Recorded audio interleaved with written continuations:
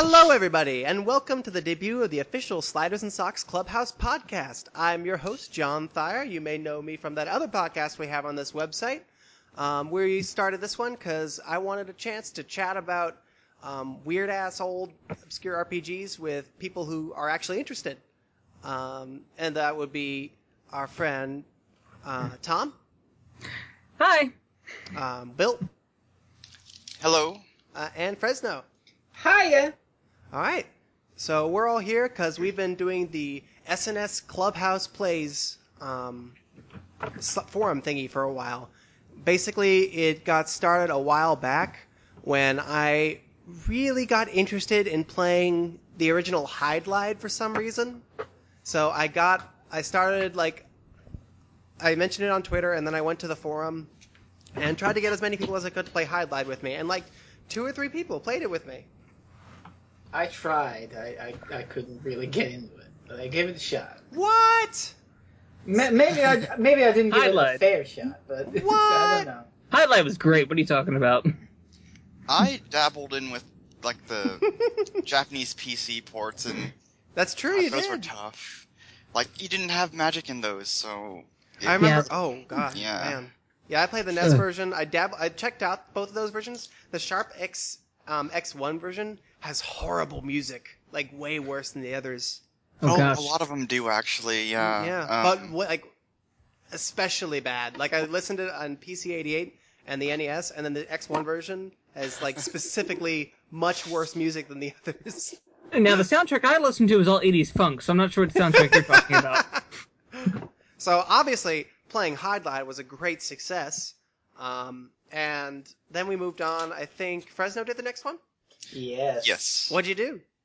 Oh, I did this little obscure Game Boy game that I heard about from Jeremy Parish's Game Boy World. And it sounded really interesting at the time. It was a little obscure gem from, the first year of its life. It was called the Final Fantasy Legend. I don't know if you've heard about it. Nope, never heard of it. Is this like a Pokemon game or something? Because that's all the RPGs I know of on the Game Boy. That's still probably my favorite game that we've done on this thing so far. Well, yeah. Yeah. I know you'd say that. Yeah, For the uninitiated, Final Fantasy Legend is also the first game in the Saga series, which, if you've listened to the Soxcast, you know John has a lot of words to say about Saga, and Polly and Rat have lots of other words to say about how silly John is for loving Saga so much. I don't think fart noises are considered words, though. I'm not sure I'm really In qualified. some languages. I'm not sure I'm really qualified to be the Saga guy, because I've really only played the first 3 Game Boy games, but I do have a lot to say about those games. And I've dabbled in some of the other ones. Hopefully I'll be able to earn that qualifier in the future. All you gotta do is beat Romancing Saga. You can do it. But no, we played Final Fantasy Legend, and we all really, really loved You it. really That loved game it. that game is, I think, the best. I think it's my favorite Game Boy RPG. I think even more than Pokemon Red. I don't know, because and blue. the Dragon Warrior games It's got on really TV, special. and I love those. It's really impressive considering that it's often considered the first Portable RPG. portable role-playing game. Yes. Right. hmm I think it's cool because it kind of reminds me a lot of the purposefully glitchy, weird, just frightening modern indie games like Yume Nikki or Problematic. Just intensely psychological and dark and surreal. That one floor that's nothing but stairs. Yeah. God. Yeah, that Man. shit. This is my experience playing Final Fantasy Legend, is that I had dreams as a child where I would play a bunch of Pokemon Red, and then I'd have these nightmares where I would play these really warped and distended versions of Pokemon Red, the stuff that existed just outside of the dungeon walls and whatnot. Because those games, just the Pokemon games are so evocative, and they gave you they were really kind of frightening for a little kid because there's so much world in these little games. And I kind of get what you're saying. Yeah. When I first got Pokemon Red, I remember having nightmares about my Pokemon being poisoned for some reason, because whenever your Pokemon got poisoned and you left the battle, like there was always that chance that your Pokemon would faint on the way to like a Pokemon Yeah. Center, and that would scare the crap out of me. Absolutely. There's something evocative about old school JRPGs, especially like in the grayscale portable format, that Mhm. makes them kind of feel unreal and frightening, especially to a little kid. Especially Saga, because it's Yeah. also how it plays too. It's a weird game. It can mess you up also accidentally Yeah. if you're not Yeah. careful. Saga feels like that the nightmares I had brought to life. What I loved about Saga is that it's so thematically ambiguous, and like there's all these shades of darker themes, but that's just it. There isn't any room to make this overly long, elaborate spiel about something. It's just there. And yet it still has this through line at the end with the creator, or it has this kind of anarchic spirit to it. Yeah, I That's had an amazing reading of that I posted on my blog space at one point after I beat the game. I wrote All about these- I all wrote those about themes- it a little bit for Zeal when I wrote about Saga 2. Yeah, Tom? All those themes that come, those themes that seem disjointed just come together at the end. It's like life or something like that. I don't know. No. Enter something like that too. I don't know. It's a game where you kill God, and they really kind of went for it in what Yeah. that means. And it's kind of the anti-Dragon Quest in that sense, because Dragon Quest games are very conservative. I think there's a lot of also the creator also. It's like it's Has probably that the English meta translation, level to but it. it's like it's the creator as well. It's the creator, Of which the game. could mean God, but could also mean a director, a programmer of a game of some kind, which is what Final Fantasy Legend is in both. You're playing it, and the whole thing. God has created this game for humanity to play, to climb the tower and to defeat the ultimate evil. Yep. I think it works with both readings, honestly, is the really cool thing, that they're both It's great, completely consistent. So, any other thoughts, Bill? You were saying Well, something? I was going to say, like, well, I played the Wonder Swan retranslation, although, like, the graphical updates maybe kind of unambiguitize, I guess you could say, some of the more creepier aspects of the Game Boy original. I found, like, the differences between the official American script and the fan-translated script to be kind of interesting. Yeah, absolutely.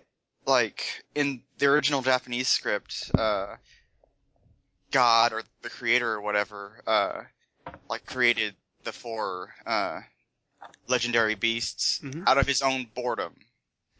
So, Oh my god. That also that brings into a lot of it also. Wow. so I mean, I can, like, bring back the whole, Kawazu as creator thing, like, that's, I don't know, it just makes the game just really fascinating. Yeah, there's definitely goes into something that too. haunting about it. There's the room with the bookcases that tell you there is someone above Ashura, and the hidden bookshelf that leads to the most powerful spell in the game. Just that flare. whole room, that whole room felt very evocative, and kind of like the that one room in Pokemon where it's like where they talk about Mewtwo's origins. How about that room with the dead kids? The room with the dead, and there's the room with the dead kids in Final Fantasy Legend. That reminds me a lot of Pokemon also. That wait a doesn't minute. remind me so much of Pokemon. Final Fantasy Legend is a nightmare brought to life. When you play it with the remade versions, it probably makes it a lot more accessible, and you know that comes at the expense of some of the Game You know the sad Boy thing, too? nightmare. Yeah, I have owned that cart for years, and I've only gotten past the first world before Oh my god. on that. And actually, like I played on a cart actually when I did play through it again this time. That was really good. Mm-hmm. Oh yeah, Like, I bet playing it on an actual cart on a Oh, original yeah, and Game it's- Boy I mean, would just it's make it even plays- more scarier. It plays really well on it too. Cool. The thing too, I mean, you still have the you can reload the game really fast if you need to. You can save anywhere. It's just like going to save stating too, like we have today on it. It's really easy to play. That's really smart. Oh, that, now that I think about it, I'm not sure if Final Fantasy Legend, did Final Fantasy Legend have, like, a soft reset option? Like, if you press... It does. Yes, Okay, Ryan. so it does. that might be the first, Square game to actually have that, Soft start reset select function? AV. Oh, Yeah. cool. That's really cool. I didn't know that. Yeah. Well, that's a brilliant invention. Yeah. It does the soft reset. That's really good. Yeah. It's really smart. Especially for that game, which has a lot of resetting. And that soft reset feels so natural. Like, in other games, it's something that just kind of came to. Like, oh, it's what works here. All right, good. Yeah. I'm going to need that. I played Saga 2 right after it, and it's probably better. It comes at the expense of a lot of that weird crunch. Mm-hmm. I beat the first world of that one. Glitch aesthetic. Yeah, Saga 2 is like one of my favorite games ever, I think. But that's less. I don't think that's a Clubhouse game though. But it's good shit. It is. I'll probably play it at some point. So the next Clubhouse game was something that Tom suggested. That's true. That's right. I picked a game that had haunted my childhood for years. Yeah. And that game is Lagoon for the Super Nintendo. Ooh boy. This is an early action RPG. I'll give you a little bit of a backstory of how I came across this game. I picked this game up at a garage sale. Actually, no, it wasn't a garage. No, it was a flea market like years ago. I think I was 9 years old, actually, when I first played this game, and I was able to go through the game. I beat the first dungeon, actually, as a kid. Played through all of it. Not all of it, though. I got to the second dungeon, and then I got myself destroyed in there. Although a lot of the tricks I learned kind of going forward, I didn't know then, so actually this is a lot easier going into this time. Lagoon's is an action RPG by Zoom. By Zoom there, who's done a couple of the games for the Sharp X68000. It's actually a port of a game for the X68000 Lagoon. This is true. On there. And that's, the X68000 version is kind of different. Zealous, you have a little bit more experience with that one, right? Yes, I haven't gotten very far into it, but, they've changed a lot of... they've changed how combat works entirely when they ported it over to the, Super Nintendo, and they cut out a lot of things, too. But I think that's probably because they were moving from, a 5-inch floppy to, a dinky, Super Nintendo cartridge, which back then didn't have a lot of memory. Right. So, with the the X68K version, you had this, kick-ass opening, anime-esque opening, and, a lot of other, character interactions that weren't in the Super Nintendo game, such as, Nasir's sister and, various other things. I think that one, the Child of Darkness guy, I forget his name. Thor. Yeah, he had a bigger role in the story. He was actually the villain in the 68000 version. Yeah. Instead of being this child led by by this evil dwarf wizard. What is his name? Zera. That's his name. Mm-hmm. On there, Zera. Basically, the whole story of the game is that there was a child of light and a child of darkness born, and this evil dwarf wizard guy Zera stole the child of darkness to raise as his own, to eventually awaken this evil spirit hiding beneath Lagoon Castle. That's interesting. It sounds kind of like an old fairy tale. It is. I really like Lagoon's light and dark, story of light and darkness. It's really good. And the whole game just sort of comes to basically the water around this world, this land, Lakeland, is being polluted slowly and tainted, and it's because of the actions of this wizard. Slowly raising Lagoon Castle, causing contention in the kingdom there, and then actually raising Lagoon Castle from the water into the sky, and stuff like that too. Cool. What'd y'all think of that game? I actually missed this one. Okay, so I liked the world of the game, and I liked its fairy tale-esque story, and the music was great too. That's cool. An early. The music is wonderful. It has that early Super Nintendo Kemco game sound. If you've played Draken on the SNES, you can kind of recognize that. God. Yeah. Oh boy! Please don't pick that one. I promise I won't pick that one. No. We can pick its sequel. Oh, I have played a little bit of that. That is nice. That one's nice. Anyway. Go on. But I can't think of one good thing to say about the gameplay. I'm sorry. How that game Like, plays.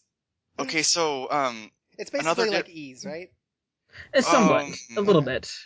I always Sorta. described it as a janky Ys. Janky Ys. That's Okay, so This is Walmart brand Ys, is what this is.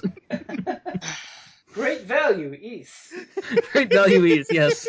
It's a lot cheaper than some of the Ys games, by the way. But I mean, hey, it's it's Lagoon. that's true. But hey, it's Lagoon.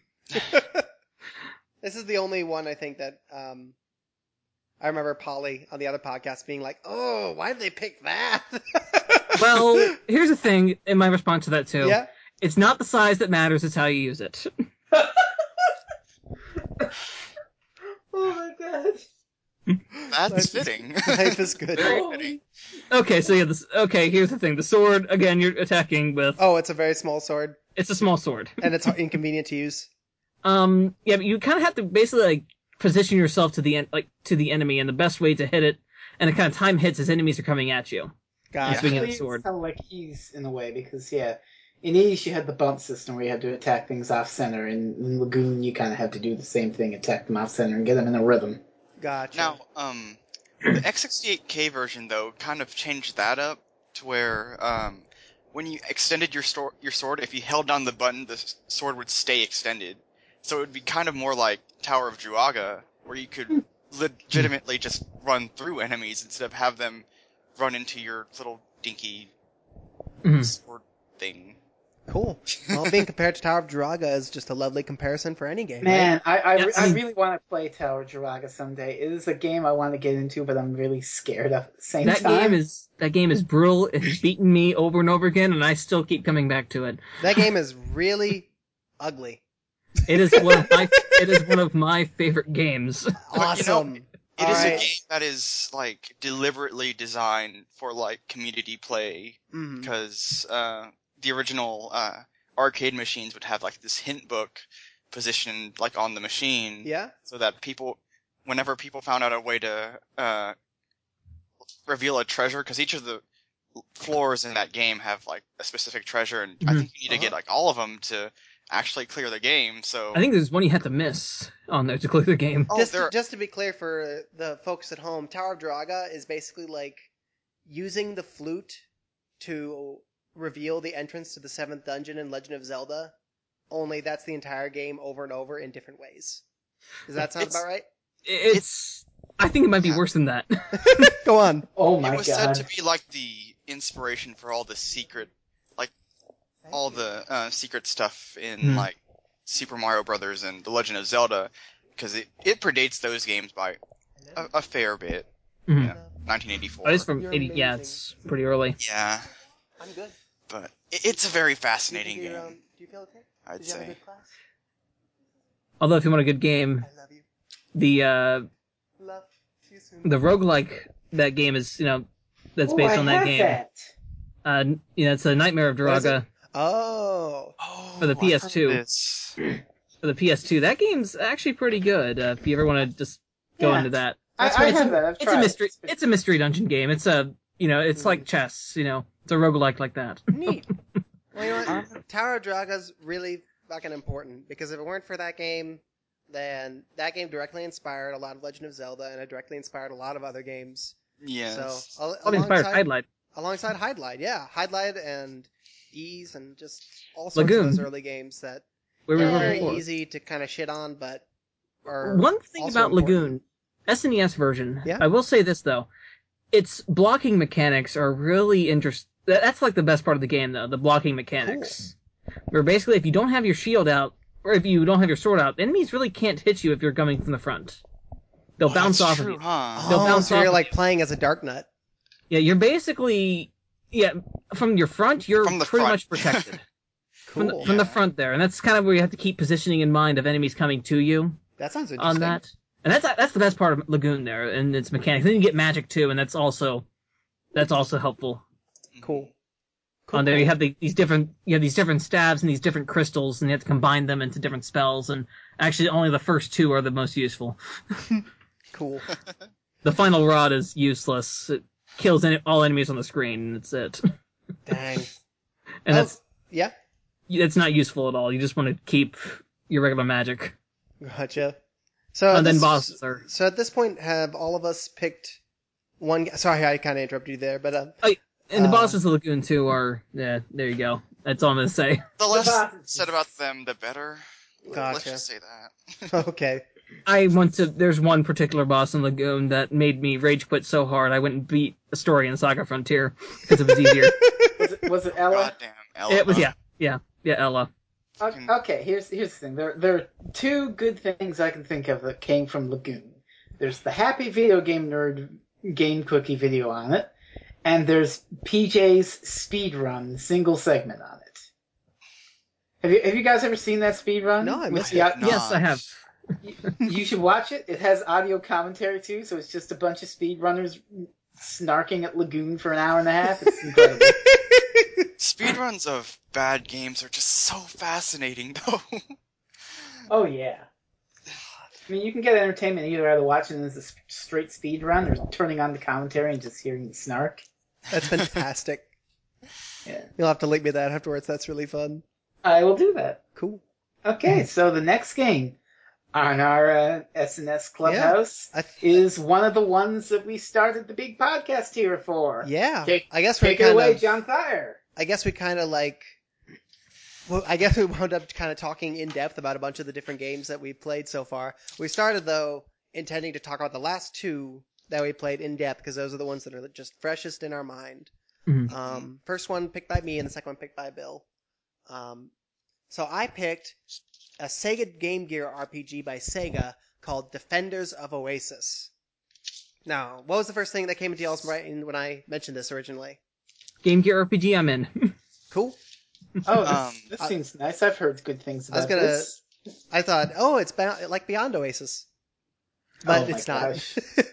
I grew up with Beyond Oasis. I like Beyond Oasis anyway, cool. So I've always known about this game, but I've never sat down and played it. Cool. Well, I've never played Beyond Oasis, and this game is, as I understand it, not formally related at all. It's not, but it has the same sort of feel. It has the same sort of feeling, though. That's cool. On that, just like the setting theming. Mm-hmm.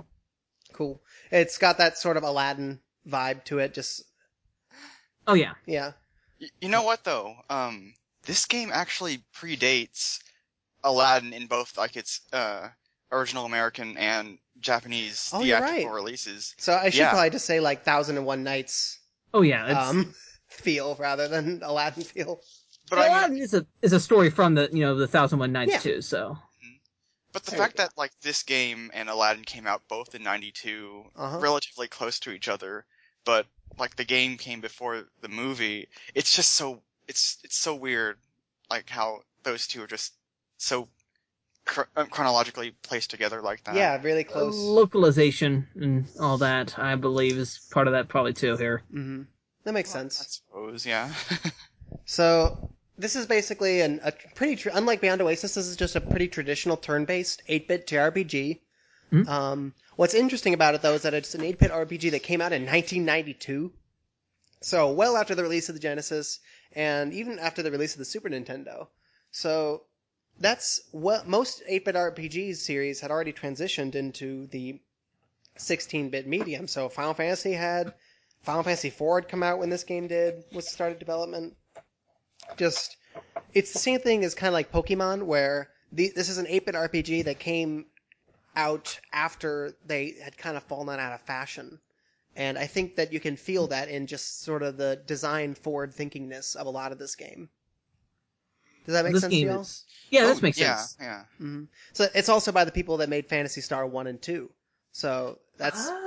That puts a lot more context into this, too. Exactly. So this is also kind of like a stripped-down, streamlined, lighter, handheld successor to Phantasy Star 2. Exactly.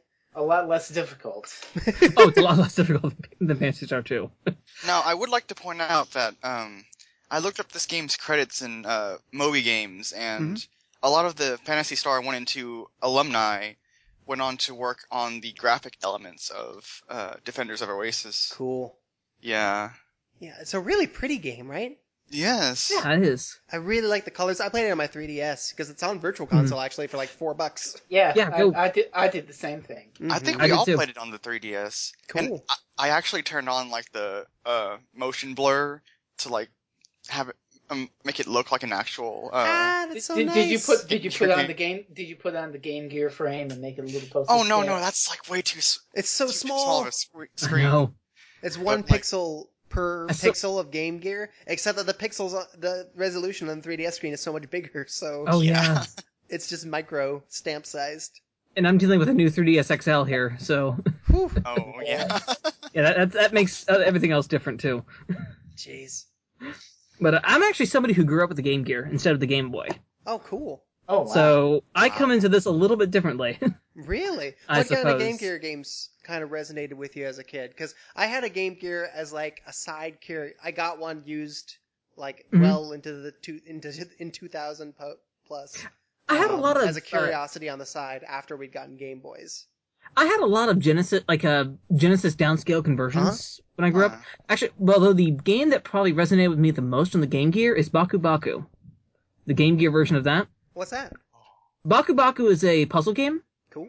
And basically, the whole thing is zoo themed, so you have to match different animal icons to their food icons. So, like, you have to have the monkey, you have to match it to the bananas, and the monkey will eat the bananas and other monkeys in its path, as well as like the panda with the bamboo, and lion. I think lion has something else too with it, and it's kind of cute. And the main character, main character's going around fighting people with the zoo animal thing. It's Puyo Puyo style stuff. That sounds It's pretty adorable. cute. It's actually a Saturn game that it's a downscale from a Saturn game. Oh wow, that's pretty weird. So, I need to find that Saturn game on there. So I mean, that's one of the Game Gear cartridges that I still have. I still have Baku Baku on there, and then the other ones I do like Sonic 1 on the Game Gear also, and Sonic Chaos 2. Those games are hard. Especially. I had the Sonic games and they were really hard. Right? I played one of those for something. Yeah, they're not that bad, honestly. Okay. I don't think they're ever that bad. Especially like Sonic 1's pretty good, pretty tame. Cool. Sonic Chaos is also pretty tame too. That's Sonic 2, on the other hand, maybe I'm thinking of Sonic. that's the 2 one. here. That's the one that's really hard. I beat that one on Master System and it was god awful. That game is probably the one 2D Sonic game I don't recommend. It's so much worse on Game Gear though because Squid Crunch. Unlike with Sonic 1 and like all the other Sonic games on the Game Gear, Sonic 2 keeps the same sprite dimensions resolution? as the Master System version, so everything is so like zoomed in. Yeah. For a game that's about going fast, you don't know what's going to come up ahead of you. And That first level of Sonic 2 is also really tough. I don't think I ever got much farther than that. But Green Hill Zone's the third level of that game. That's the fun thing. There's some other Game Gear games too. There's some I actually didn't play either. Like I didn't play what they called the Shining. I did not play the Shining Force games on the system yet. Those are on my list. Actually, that game is on my list to play. The Sega CD version. I want to play that. Final Conflict is really good for the Game Gear. I've heard very good things on that. It's so good. I really liked the Power Rangers and Shinobi games. I played the movie. I played the Power Rangers movie game. Yep. Me too. There's one cool game on Game Gear that I like that's kind of obscure. It's called Psychic World. It's like I've heard of that. It's a little action platformer where you're a little Esper girl and you have psychic powers. I'm sold. It's nice. I like it. Cool. A word about Psychic World, though, I'd probably recommend like playing the MSX2 or Master System versions, because when I've tried playing the Game Gear version, it has this one thing where if you hold down right or left for too long, your character starts running for some reason, which leads to like getting hit when you don't want to, and it's kind of messy. But like the game is really good. That's cool. The Game Gear itself is a really cool system. It's basically a portable Master System, is what it is. Oh yeah. I mean, there's a converter for Master System games for the Game Gear. Yeah. On there also. That's cool too. I believe. Yeah, I'm that's right. peeking at the MSX version. It looks like that game has the running too. Or maybe that's just like if you press a button or something. Well, I mean, like, if you hold down left or right Mm-hmm. for a period of time, your character automatically starts running. Gotcha. While, like, in the SX version, or I think the Master System version, you had to, like, hold down a separate button to start Cool. running or something. Yeah. Yeah, this game looks pretty interesting. I think that we can safely say that the Game Gear and the Master System are very SNS Clubhouse core experiences. Funny you should say that. Like, after we finished Defenders of Oasis, I went on this sort of Master System 8-bit kick? Or It was more of just a 8-bit Sega in general kick. I bought a US and Japanese version Master System. And I bought a And Master System last year. I Myself. didn't buy a Master System, but I was really considering it. I kind of got into a kick of playing Master System stuff too. so this kind of speaks to the effect that Defenders of Oasis had on us, I think. yeah. Because I played Yeah. a shit ton of Fantasy Zone on Master System when I was done. That I game's gotta look at really pretty. I gotta look at my list and see what I beat on Master System now to see if there's I can anything buy a here. Game Gear copy of Psychic World for $5 right now. Mm-hmm. Oh, Game Gear games are exceedingly cheap. I know. I guess another reason why I bought a Game Gear, too. Cool. And it came with, like, the Power Rangers Game Gear game, which is probably my favorite like game other than Defenders of Oasis currently, because that game's a really good like beat 'em up fighting hybrid game. Yeah, I like the way that game kind of implements the story beats from the cartoon into a fighting game format. Oh, Master System Master System's also like $15 for Psychic World. Wow. All right. Can we? Is it okay if we kind of start guiding let's things move. back to Defenders Okay. of Oasis? Okay, Yes. Defenders of Oasis now. Yes. All right. That's fine. So, I think what's special about this game is that it is just really relentlessly elegant in the way it's put together and the way it's designed, in a way that not a whole lot of 1992 RPGs or before were. Do you think that's fair? The game saves every step. It saves every step. That is amazing. You know what game doesn't do that in 2015? Pokemon. Oh, You still have to manually save in Pokemon, and then in Defenders of Oasis, it's saving every single step, except for during boss fights, and it never gets you stuck in a situation by doing that. That's the most important thing too, though. Like, you never get stuck by doing with that either. A Saga game couldn't do that because that would be No, disastrous. No, manuals. I think I'm not saying a case for like every game should be like autosave like that. I think it works for Defenders of Oasis, but other games, I think even Pokemon, I don't think it works. I don't want to manually. I don't want to save automatically in Pokemon. I want to choose when I want to save that. That's fair. But True. the Defenders of Oasis is built around it, and it feels much more streamlined and fitting to a portable system for doing so. Mm-hmm. It's just really confident and modern. Though you can like bump into corners and you'll automatically like kind of walk around the corners. It's not locked on a grid, which is really nice and cool. Has sort of a clean interface. There's no world map. You just go there's a handful of areas that you travel to as the story demands that are all kind of fleshed out. Mm-hmm. So it kind of reminds me of like later SNES RPGs like Earthbound or Mario RPG, where it's just kind of moving from set piece to set piece. Mm-hmm. But while still maintaining kind of that dungeon crawly crunch of something like Phantasy Star. Yeah. Especially some of those later dungeons in the game too. Yeah.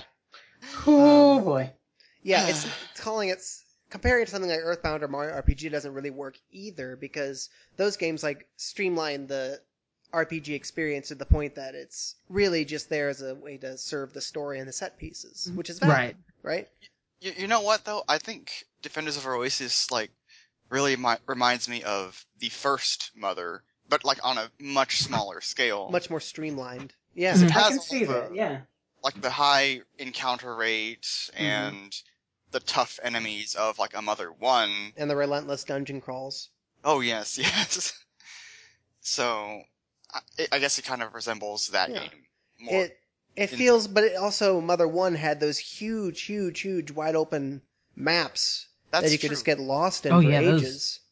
Well, that's what I was saying. It's like a more condensed version, one that's suitable for a portable system. Mm-hmm. You know. So it feels very kind of modern and well put together without sacrificing the unique allure of games like Mother 1 and Phantasy Star and Dragon Quest. Because we all agree that those games are special. Oh yeah. Oh, right? absolutely. Yeah. Very much Oh so. duh. Like if we go onto another podcast, they might say, "Oh, those games are grindy and boring." But I think we know It bothers me with the whole grinding and boring. That's a discussion for another time. That's a discussion for another time. it's Well. Here's the thing. I Mother 1 is a little grindy, yeah, but Oh, yeah.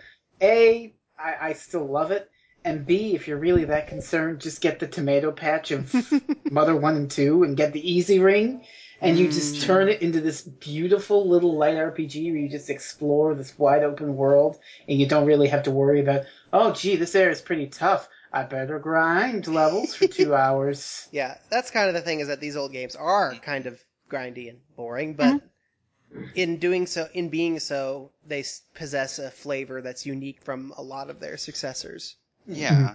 And I don't remember Defenders of Oasis being that grindy. No, I don't Oh, remember no. any Not grinding. really. Because like the high encounter rate would always grant you enough experience to make it through the next part of the game. But it felt Absolutely. balanced enough that I would also felt like the boss fights were all exciting. Oh yeah, yeah. So that's kind of what I mean by it just being very elegant. It keeps the dungeon crawls are like pretty concisely put together. They're really dense and have a lot of battles and just like little tiny like bite-sized gimmicks for each dungeon. Like the tower and the enemies that teleport you around. Yeah. Oh man. So in that sense, you feel like some of this Phantasy Star spirit, but it never gets to like kind of the ridiculous levels that those games threw at you, Oh yeah. even at Yeah. its worst. Oh, yeah. It's a light 8-bit JRPG, Yeah, in a way, yeah. without being a light 16-bit RPG squeezed into an 8-bit RPG, kind of like Pokemon. Yeah. Because like Pokemon it succeeds games like Earthbound, which are very accessible, you know. So I really like Defenders of Oasis for being probably the most streamlined and accessible version of this kind of RPG experience. And really, I why it played. works too is because it's a handheld RPG. It needs to be streamlined in order to have that pick up and play mentality, and then pick it up, put it down for a second. That's why the autosave is there too. Absolutely. Yeah, You can pick it up and put it down. It's a convenience method, yeah, but that's also what makes that game really work. It's playable in short bursts. That's exactly what I was going to talk about. This is what I got into, because I'm more of a marathon person myself, but I found that I couldn't really play this game for more than a couple of short bursts because the high encounter rate, which is there to level you up, yeah. but after like more than an hour or so, it just got really annoying, and I'm just like, look, get away from me. I'm trying to get out of this dungeon. Stop, just stop. That's very have fair. to take it in short chunks like that, or you're just going to get annoyed if you don't like constant random encounters. Yeah, that's fair. Also, it makes it work too. So thank God for the auto saving, because it's just like, yeah, you know, You can put it down whenever you want. You kind of might want to take a break, so whenever you want to take a break, just take a break, and you come back right where you were. Yep. Which I really like about it. Game Gear RPG, on a Game Gear game, it's the coolest thing. Yeah. Like one of my favorite handheld systems keeps getting cooler. I love it. It's very uniquely designed as a portable RPG. It's it's one of the handful of Game Gear games that was made exclusively for the Game Gear. It wasn't a ported Master System game or something like that. Mm-hmm.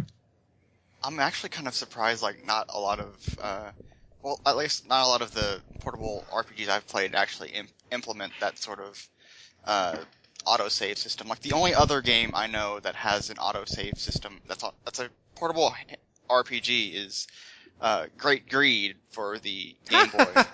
And that game, coincidentally enough, was released mere days, like, I think before, Defenders of Oasis. I'm looking up Great Greed right here too.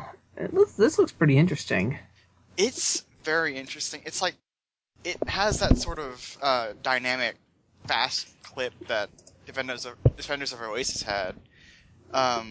And like all the battles are like one-on-one fights, kind of like the first Dragon Quest, except that instead of using a menu to select your attacks, like each of the buttons on the Game Boy does a certain thing. Like the down button I think guards, and the A button attacks. The only thing about that game though is that the music is god awful. Okay. So if you do intend on playing it, I suggest just muting the sound entirely, because it's... I'll put on my music to grind to list then, I suppose. There's not a lot of grinding in there either, I don't think. There's a character named Microwave. Oh, the game's world is just so quirky. Like, for one mission, for one side quest, you have to go into this vinyl record store and seek out this old lady who used to be a singer, and have her press a vinyl record for you to take to this village. It's really charming. Cool. There's a character named Princess Citrus. Kitty and Trouble. Okay, this is also an old Game Boy RPG, right? This is also so again fitting in SNS Clubhouse core. 1993, huh? Cool. Well, yeah. But Defenders of Oasis. Yeah. How about that game?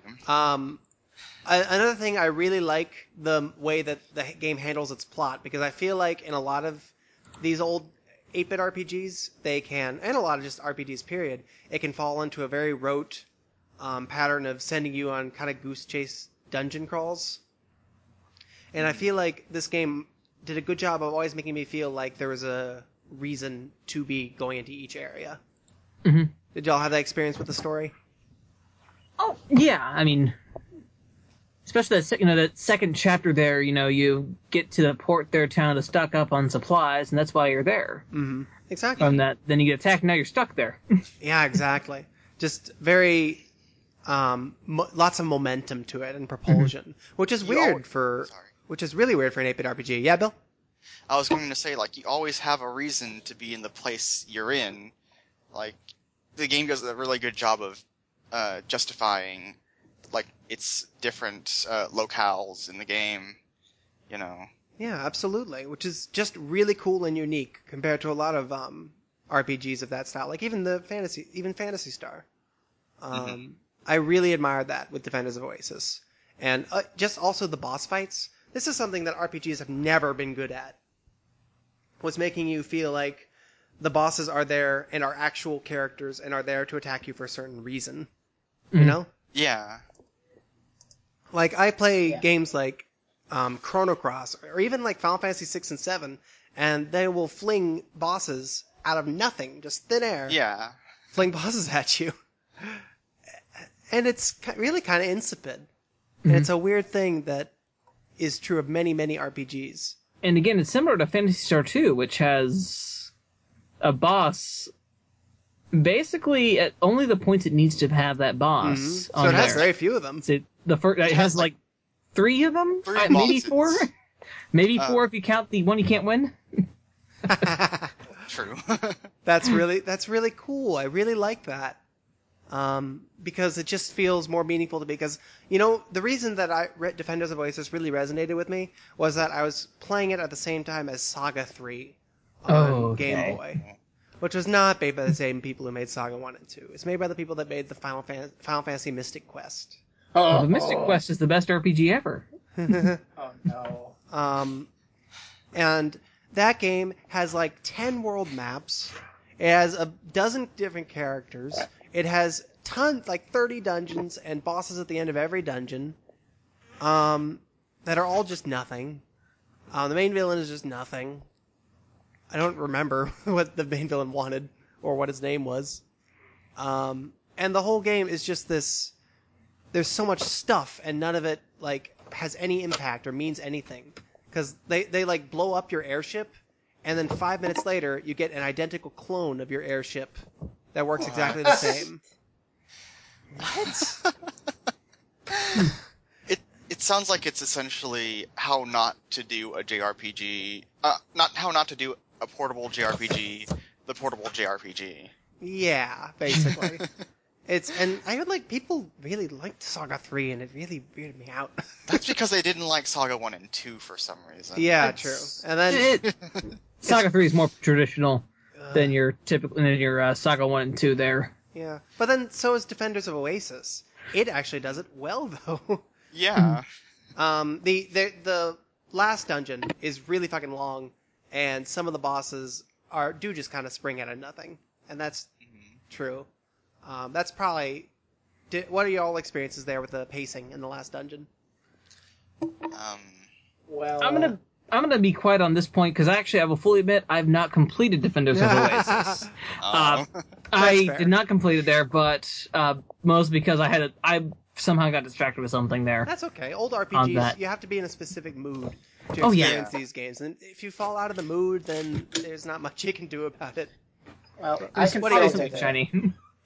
can say that the last dungeon, it felt like a bit too steep of an escalation. Okay, so Chapter 4's dungeon was 3 floors long. 2 of them were basic little puzzle. Okay, right? Mm-hmm. And then Chapter 5 comes, and you've got this multi-floor tower where you've got to go back and forth between floors and all this stuff. And then you go to like a dark world with an incredible amount of boss class enemies that come at you. And it's like, wow, this jacked up in difficulty. I don't know. Yeah, it's probably a bit excessive. What do you think, Bill? You know what? I don't think I had that much of a problem with the final dungeon. Like, it was long and had a lot of tough encounters. I'll give it that much. Mm-hmm. But, okay, so once you got at the end of the tower segment, the final dungeon is divided into the tower and then what's essentially hell. Mm-hmm. But they also give you a shortcut from the bottom to the top of the tower. That's what I'm getting at. Once you finish the tower section, you get a shortcut to go from the top to the bottom so you can heal up and get all your healing supplies. So the next time you come to the tower, you don't have to deal with that crap again. Mm-hmm. Oh man. And once you're in the underworld, if you cast a certain spell that the genie has that doesn't cost any MP, you can teleport right back to that Griffin Rock thing that teleported you to the underworld to begin with, and just go back down the tower and heal up. It's not very hard to exit out of these dungeons, which is really nice. Yes. I wish another specific Famicom RPG had the same kind of thing going for that, with a specific setup. Maybe. Yeah. Oh my god! I beat that this year. If I can talk? Yeah, about that. Talk about that if we're talking about excessive final dungeons. Oh, that was hell on. That was just terrible. Just because I eventually made it up there because I did all the thing, but I was too underleveled, so I had to spend 2 hours just down in the basement of Forbidden Land Eureka, grinding enough levels so I could survive all the flare waves and meteors and crap. Mm-hmm. Oh, it took me a couple tries of going through this multi-floor dungeon. I had the map out and everything just to get wiped by one unlucky meteor. It really sucked, let me tell you. I played Shin Megami Tensei 1 too. And again, it was a big escalation. It felt like the other dungeon. It was sort of a better build, but it was still a really big escalation of difficulty. Mm-hmm. Let me just say that there came a point, I played the DS version earlier this year, and there came a point where I would have rather dealt with the bullshit of Demon Souls than with Final Fantasy III. That's just to give testament on how bullshitty that game is. Especially as a game that was touted as a portable game. I mean, the DS version specifically, but yeah. I beat the DS version first. I made it through that somehow mostly. Whew, man, it's been a while since I pulled that one out. Yeah. I mean, it's not a bad RPG. It's just not a good portable RPG. That makes sense. Yeah, I can understand that. I feel like the last dungeon, Defenders of Oasis, feels kind of excessive pacing wise. But when you compare it to where things were kind of at the time, maybe it feels a little more forward thinking. I guess. Take the moon from Final Fantasy IV. Then it's true. Oh yeah. There as well. I mean, talk about 1992 it's so there. Long. The moon. Then you have Secret of Mana, Pure Land. I quit Pure the game Land, at Pure and then Land. Mana Fortress. I quit the game and watched the rest of it on YouTube.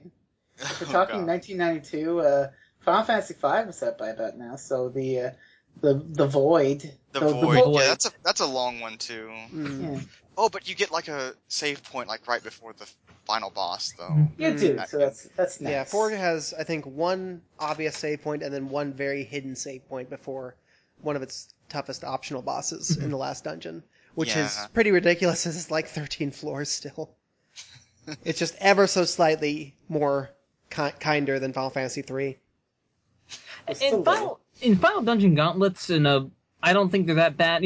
At least like, some of the games I mentioned too from there, like Secret of Mana, Pure Land, and Mana Fortress, but there's a save point between the Mana Fortress and Pure Land. So, but except that you have to actually. It's that climax. It is that climax though. It's sort of the same thing here that Defenders of Oasis does. Yeah, I kind of am okay with kind of stupid last dungeons a lot of the time. Like in Final Fantasy IV, I really just kind of love it and love how that game wraps up, even though it's kind of ridiculous. You mentioned Shin Megami Tensei also, and I know I went through the neutral ending, and that's the cathedral. That's the cathedral. That's the weird thing with that is that the last dungeon is a tower to the top and a tower to the bottom, and then the floor 1 is this huge labyrinth. Right. And I think the floor 1 labyrinth is completely optional to explore. Yeah, I didn't realize that. I wish I'd realized that. Because it was very long. So if I replay that game, I can just... The cathedral, though, that's a good dungeon. Yeah, the up to the top and up to the bottom are very cool, tight dungeon designs. Mm-hmm. That's a good Especially with the whole law chaos thing going on with that one, too. Yeah, the duality going on there. The cathedral, man, that's a final part of that game is... That game is good. Shin Megami Tensei had some dungeons, let me tell you. Oh. That's a classy-ass game. Oh, it is. That is a just classy. I never played it. I won't really get into my SSD. I'm really excited to play 2, so I can properly kill God and everything. 2's pretty darn good. If you want, it's a little bit more story to 2. Than I've heard one it's a little more linear than too. 1. It's a little bit more linear as well, but I think you're gonna like it. Yeah, I bet I will. It does really. I'll tell you this though, its story does some really cool things. Awesome. On there, I think you're gonna. I think you'll like it. Especially if you like Final Fantasy Legend also with it. There's good stuff in there. Oh, that's one thing. In Saga 1, the last dungeon in both Saga 1 and 2 are actually very short. They just repeat one floor one short floor about 20 times. Yeah. And you know what? I kind of love that. Because the way that when you're getting attacked in these random encounters that are so draining to your very paltry amount of resources at the end of both of those games, right before the toughest fight in the game, the way that instead of having like a grueling last dungeon, they have something much shorter, but it feels more grueling because you're having all these resources getting drained as you're going up these same floors over and over again, and you just don't know when it's going to end. Like the staircases in Final Fantasy VII or Metal Gear Solid. I think the Final Fantasy Legend one is like 24, I think, at least. Yeah. I think it's at least like 20 or something. And in Saga 2, you're descending into the center of the earth, and you're going at like an accelerated pace down straight floors. So you have this sense of descent as you're going down too, in addition to the gruelingness of it. I think that represents a very strong alternative to the last dungeon, to the 3-hour final dungeon gauntlet. True. But you know what's really cool?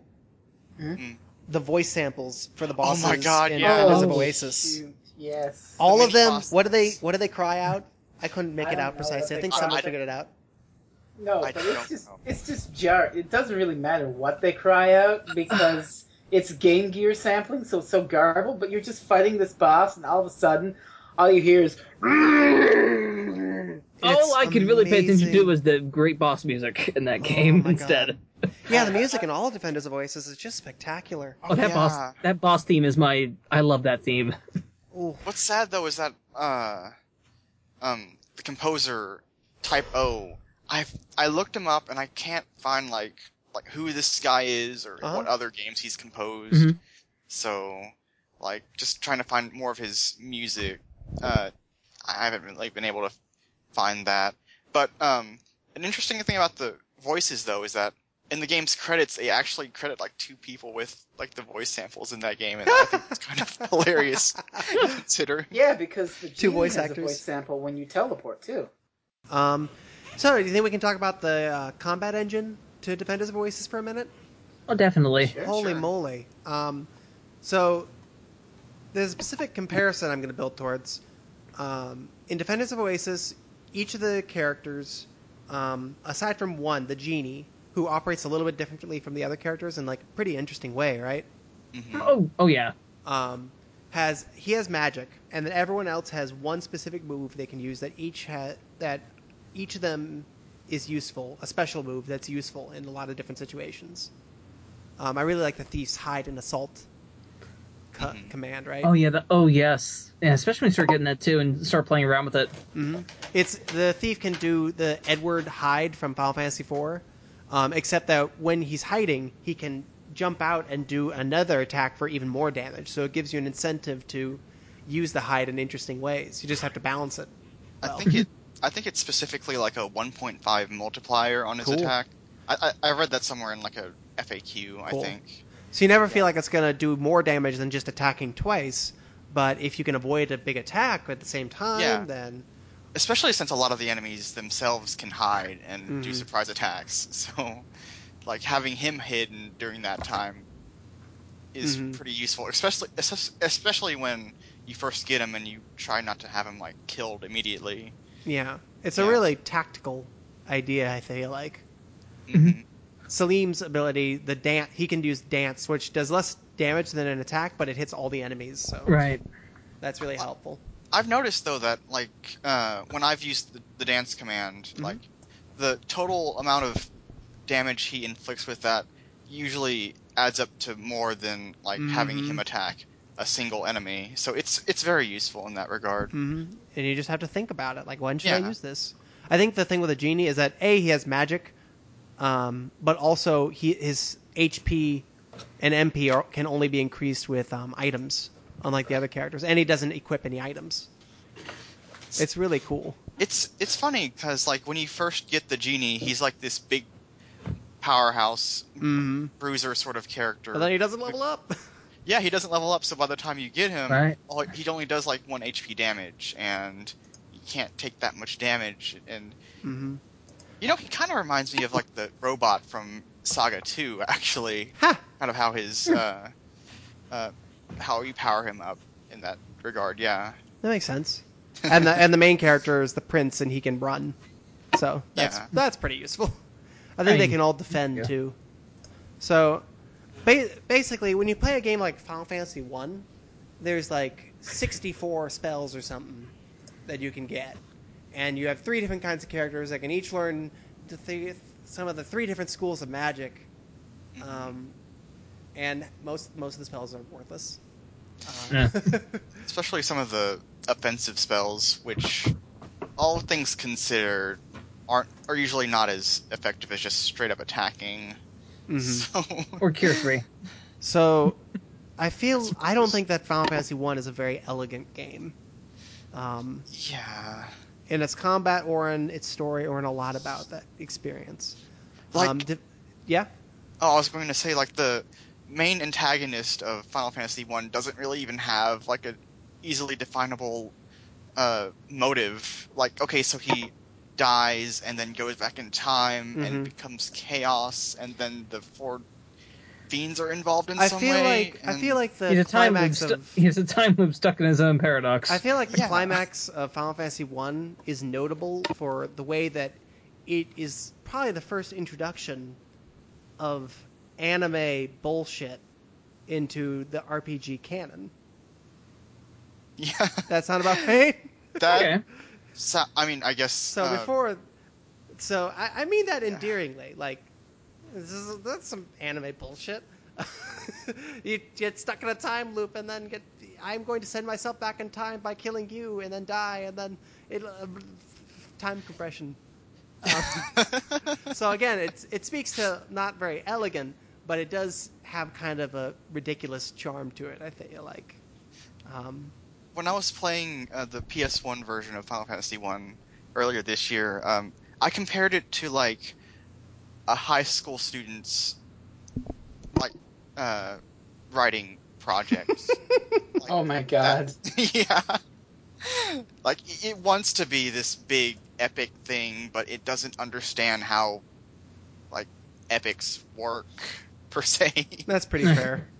Yeah. There's a lot that's notable about it.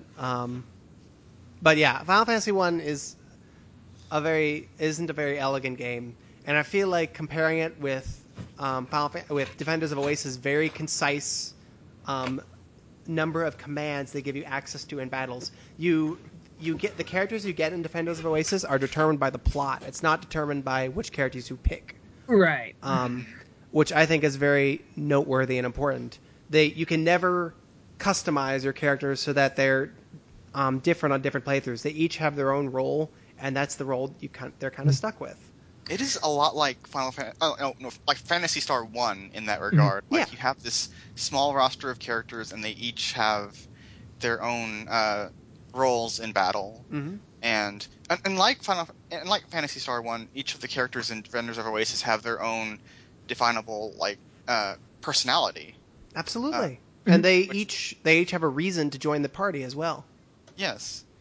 That's actually kind of like one of the things I don't really like about Phantasy Star 2. Like, it gives you these 8 characters, and they have like a paragraph of backstory, but like they don't respond in any way to the story beats, and so they, aside from that one paragraph of background, you don't really get a good grasp of what their personality is like, and that's one thing Defenders of Oasis, I feel, kind of excels in that regard. Absolutely. I love the thief character. Oh yeah. Like and then when you like search a skeleton for things, and he's like, "Geez, you're looting a corpse? That's pretty fucked up, guy." And when you're trying to get into the thieves' cave during that one chapter where you have to go into the thieves' cave, you have the option to say open sesame to try to open up the cave, and he kind of scolds you and say, "Well, if it was that easy, then it wouldn't be that hard to get into, you idiot." He's funny. Oh my god. So there's a lot of sly humor to it as well. Not as much as like a Mario RPG or something, or an Earthbound, but it's smart. There's some smart writing in it. I like that. And basically, what I feel about Defenders of Oasis is that it reminds me a lot of Mother 3. Oh my gosh, Okay. really? Yeah, because not so much Mother 3's story, but Mother 3's mechanical design and the way that it approaches its combat. Yeah. Okay. It doesn't have the music note or the sliding things. It's more traditional than that, but you have this small roster of characters that each have a specific purpose, and none of the characters really overlap with each other. Even like in Earthbound has Pooh, who is kind of redundant to compare alongside Ness and Paula.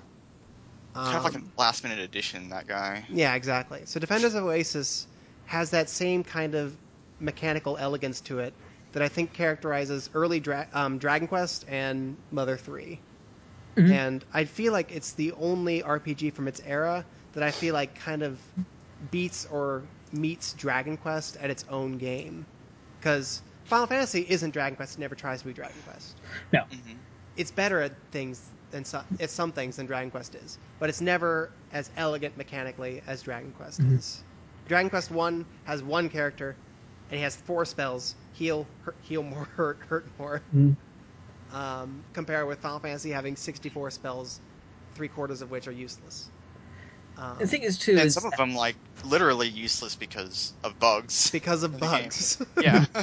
In order to heal your poison in Final Fantasy 1, you have to open 2 separate menu screens. As we keep speaking to, with each character having a specific purpose and everything, it's leading me more and more to think of another RPG from about 1992. Yeah. Lunar the Silver Star. Oh! I forgot that was from 1992. Dang. The Sega CD version, which I love the Sega CD version. By the way, if you want a really fast RPG, play that.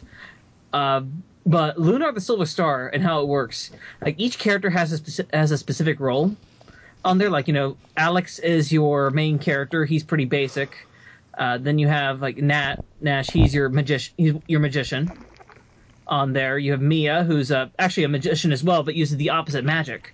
Uses fire and ice instead. Nash uses lightning. on there only instead. Then you have Jessica, who's your cleric, and cleric in the sense of D&D that she hits things really hard on there and heals at the same time. She's great. And then Kyle, who's your big physical attacker. He can't, he can physically attack things and take damage. So he's best to put in the front, while, in the front there to take more damage along with Alex once he becomes Dragon Master and gets all the Dragon Master skills on there too. And it's like the skills in that game too are kind of story based too, for Alex at least. And then characters just gain skills on their own level, and they're not like, it's not like Fire 1, Fire 2. It's like you get a fire spell for one enemy. Now I get a fire spell for all enemies, and it grows as you level up. Oh, that's really cool. On there too. So that's the other thing too with Lunar as well, and that's I'm really what makes that one work. Yeah, same. You know what? Play both Sega CD version and the PS1 version if you get the chance. Badass. Because I think they both have their own. They have their own advantages and disadvantages on there. I think both work really well. It's just whatever one you prefer.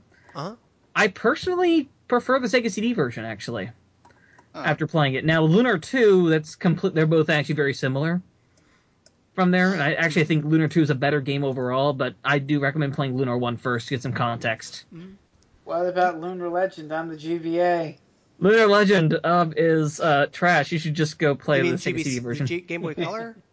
Game Boy Advance. Game Boy Advance. Oh, I was thinking of Lufia on the Game Boy Color. Oh man, Lufia Game Boy Color's cool. Lufia Game Boy Color game is cool. That's the one that someone recommended to me. I've never actually played that one. The only Lufia game I've actually beaten is the second one. That's the best one, right? That's what I want to play. The second one's the best one. But anyway, the whole talk with the characters having different things. It's 1992 also. It reminds you of Lunar. Yeah, it reminds me of Lunar on there. I mean, Lufia has its own different thing going on with it too. Yeah, Lufia, as I understand it, the allure is that it's an RPG with Zelda dungeons as opposed to an RPG with boring dungeons. It's an RPG with Zelda dungeons and one of the most massive stories you'll ever hear in a 16-bit RPG. Cool. All right. So anyway, just reminds me of Lunar. Lunar. There, that's another 1992 RPG. It's kind of on a weird system. Yeah. Sega CD also is Clubhouse Core. Oh yes. Oh, especially the Sega CD. It kind of speaks to like the sort of experimental, sort of revolutionary quality of like games on Sega systems at this time, like kind of how a lot of now I love the hell out of like the Super Nintendo, but I still have to say like it does like have a lot of milquetoast sort of mediocre stuff to it, and the Sega Genesis and CD and Game Gear was just this house of well, I guess it's because it wasn't as popular in Japan. Like developers had more room to like just throw stuff on the wall and see what sticks. So I feel like it's safe to say that even the Super Nintendo's like massive successes have a way of being less avant-garde, less weird than the Sega system's best successes. Because games like just look at games like Mario World and Super Metroid and Link to the Past. They are all kind of streamlined, streamlined versions of older NES games in a lot of ways. When you look at the Sega, or those games are great though. When really the comparison is games like Contra 3 and Contra Hardcore, where one is really boring and bad, and one of them is Contra Hardcore. Exactly. And Castlevania 4 and Castlevania Bloodlines, etc. What the SNESization can. There's something about a lot of the SNES games that feels kind of milquetoast in comparison to how the Genesis approached games, even when they were mediocre. My whole problem with like the Nintendo systems too, actually more doesn't come with the Super Nintendo. More comes from the N64 actually is my issue with it, but that's another time, another place. Okay. On there, for me at least. But yeah, I feel like Genesis is my second favorite system of all time. Awesome. I love the Sega Genesis, and the Sega CD makes that system even better. Like the Sega CD is a really cool system that really, there's so much good stuff on that system that a lot of people don't even know, ignore because of FMV games. And even some of those FMV games are pretty good. Road Blasters, oh my god. Road Blasters. Oh, Like sorry. I own Double Switch. I think it's safe to say at this point that the Genesis is more underappreciated than the Super Nintendo. Oh, absolutely. You want to talk about underappreciated? We can go into some PC Engine TurboGrafx stuff. But... I don't even know as much as I should about that stuff. But all right, we're probably skewing a little off topic. Anyway, because we still have a whole other game to get to. So we're going to wrap up true. with the Defenders here? Yeah. I like the story and how it wraps up in that game. What do y'all think? I thought the ending was cute and nice. Yeah. Oh, the little chibi things in the title, in the credits. Yeah. I thought that was really cute. That's and like each of the characters have their own little epilogue, and the thief guy gets trapped again. I like the line "Hope rises." I guess hope does rise from the ashes, and how your one hope had been burnt, the rings had been destroyed, but then the spirit rises out of the ashes of the rings to save you in the final fight. Yeah. It's all like kind of Triton storybooky maybe, but it's all very functional. It all works. It wraps itself up very nicely. Yeah. So there's not necessarily anything like too out there about the story in Defenders of Oasis, but the way it contextualizes play and the way it's used is just so functional. And in that sense, I feel like Defenders of Oasis is kind of perfect. Mm-hmm. I will have to say that I really like the themes of like the I'm trying to say like the mythological themes of Defenders of Oasis, because it draws a lot from like Zoroastrian mythology and a lot of other Middle Eastern mythology. Like each of the monsters and bosses in that game, I think, are all named after Middle Eastern creatures of lore. Mm-hmm. And like the main villain, Ahriman, is actually the main evil god of the Zoroastrian mythology. Oh, cool. That's right. A lot of theologians say that Zoroastrianism is what like brought about the whole good god, evil god sort of dynamic, which is kind of what early Judeo mythology kind of copied. Mm-hmm. And so, in a way, the antagonist of this game is literally the proto-Satan. Oh, cool. Yeah. Wow. I thought that was really interesting. I really like this game. It was a pretty neat game. A very interesting game. Yeah. And considering that, I think exactly a month after this came out in Japan, another JRPG for the Game Gear came out, Phantasy Star Gaiden. Uh-huh. Okay, that was bad, right? Have any of you guys like experienced Phantasy Star Gaiden in any way? No. I have not. Okay. Oh, so think Dragon Quest II, but a lot more boring. Oh. Like it has none of the. Oh man, Dragon Quest 2. Yeah, Dragon Quest 2 is more fresh on my mind actually. Because I'm actually in the middle of Dragon Quest 2, sort of off and on here, on that. But I really like Dragon Quest 2. That game is Dragon Quest pretty 2 good. is nice, but it's the least good one. It's the least good one, but that's not saying much. Yeah, that's pretty much. Still good. I pretty much agree. Like Dragon Quest 2 and 9 are probably my least favorite Dragon Quest games. But they're still really good. Because yeah, that's what they are. Like Phantasy Star Gaiden is just about every bit as hard as Dragon Quest 2, but you get none of the auto saving or the booting you right back to like where you died if you die sort of graces that Defenders of Oasis grants you. And considering this is a game that came out after Defenders, it's very egregious and it's just not a very good game at all. So, but it wasn't done by the Phantasy Star people, so I guess that makes sense. Understandable. Oh, it's the Saga 3 of Phantasy Star. Okay. Sounds about right. The other Saga 3 of Phantasy Star is Phantasy Star 3. Yeah. Oh no. But I'd like Phantasy Star 3 a little better than Phantasy Star Gaiden, I'd have to say. That's fair. Phantasy Star 3 at least seems weird. To be fair, I'm going to admit this. Phantasy Star 3 was the first game I played in that series. So Phantasy Star 3 is kind of a special game to me. I I'm understand actually that, currently 'cause playing Phantasy Star 3 on like the PS2 Phantasy Star Complete Collection, and that actually gives you the option to boost the walking speed and reduce the difficulty level, so it's a lot more palatable on the Okay, turn off PS2. That's cool. So that sounds nicer. To be fair, Phantasy Star 3 is kind of a soft spot on there for me, so. I understand, because my first Zelda game was Zelda 2. Well, Zelda 2 is actually good, Yes, but so. Zelda 2 is Yeah. really Well, good. Zelda 2 is It's actually good. a good game. Phantasy Star 3, So many it's people not. are like, so many people are like, oh, Zelda 2, that's the worst one because it's so different. It's not like the other ones. Yeah. Well, I hope that's kind of dying down. I'm starting to feel like it is. Yeah, it is. I think it is. Although I did see a clickbait list of a Zelda list, and I saw that the first thing there was the worst Zelda game is Zelda 2, and I completely off. Nope, not looking at that. Nope. Yeah, no. It's like I feel like that has passed, at least in my experience. People have kind of come around on that one. Not as much as Simon's Quest yet. All right. I don't know about that one. That's like, yeah, it's genuinely flawed in a lot of ways. Yeah, but it's still really good.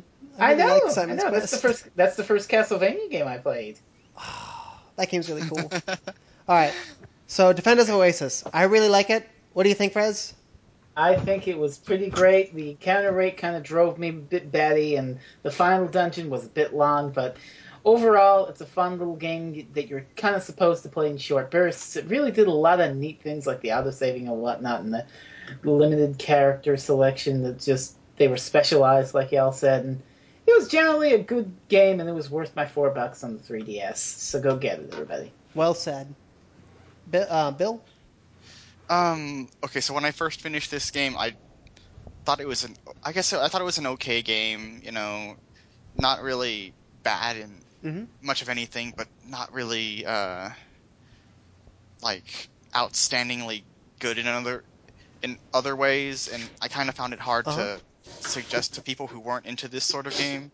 And, like, even now, though, I guess I'd find it hard to suggest to people who aren't really into the whole 8-bit JRPG niche, but I mean, looking at like what it does in comparison to a lot of its predecessors and a lot of its peers at the time, I mean, it is amazing how a game like this would come out on like the Game Gear and just be completely ignored for the most part. This game is kind of, I mean, it's well regarded among Game Gear enthusiasts, but slightly niche group, if there ever was one. Yeah, but I mean, this game could use a bigger. It needs more love, I'd say. Yeah, I think that's fair. And I hear this is something else entirely, but this guy's working on a Master System port of Defenders of Oasis. And wow! Like I'm kind of hoping that that would draw some attention eventually. Yeah, draw some attention, because the Master System fan base, while I guess equally as niche, just having like that group love on Defenders of Oasis, that I just think that's really cool. Making it more accessible to more people. Yeah. Oh yeah. Radical. Right. So, yeah. Cool. And Tom, you haven't finished it, but what do you think so far? I've not finished it, but my thoughts on it too. I think this is a really cool game, as a handheld RPG. The whole instant save thing really brings that's something it brings to the table here. Cool. I think it's something really cool that you get from it too. And I think that the world, character, story, setting, it all works with it all works. It comes to a really good package. Well said. From that, I know it's definitely worth the $4 to pay for on the game. Yeah, I think what's more noteworthy there is that I really think it's worth the time that you have to sink into it, because these are RPGs and they take time. And I think that I don't really come away from Defenders of Oasis with a whole lot to chew on in my brain like I do with like a Mother game, or even some of the better Final Fantasies. Or Saga. Yeah, or like Saga 1. But I have this little warm spot in my heart. And when I think about Defenders of Oasis, that little warm spot kind of flares up. Which is kind of my experience with Dragon Quest. So if you kind of get the appeal of those games, then I feel like this game has something to offer. Okay, cool. Well said. All right. Next game? Next game. And then we'll close out with Fresno's pick for the next game we'll play in the SNS Clubhouse. Yes. All right. Bill? Okay. So, selecting this game for the SNS Clubhouse was kind of a challenge. Like, I had a bunch of other games in my head, like, for what we wanted to play. And, so essentially, on Twitter, I hosted a poll to see what everyone else wanted to play, and I had, among a Genesis hack and slash, a SNES port of a TurboGrafx 16 RPG. What was that? This one game I gifted. Oh yeah, Sudek. Was it no? Sudek? No. No, or, it was some weirdo game. I think I remember it being the Kawazu, the other Kawazu game, Last Remnant. Last Remnant, that's right, and some other option. And we all decided that we wanted to play a Genesis hack and slash.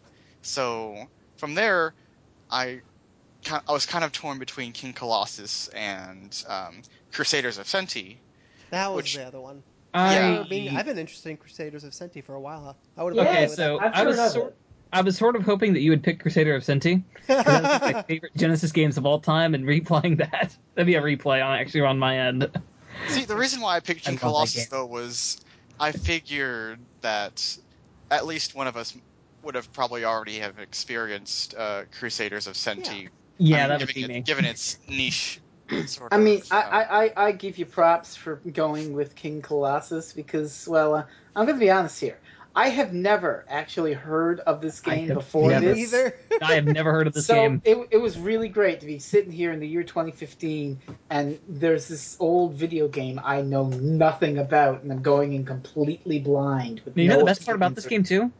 Yeah. Nobody else knows about it either. Mm-hmm. That's the scary thing. That is weird. Like, there's I one remember video of a playthrough online on YouTube, and the titles are all in Russian. All the comments are in Russian. Oh gosh! Oh my God! I did find like a series of no hit, no damage like runs of the boss fights in English, but that's about it.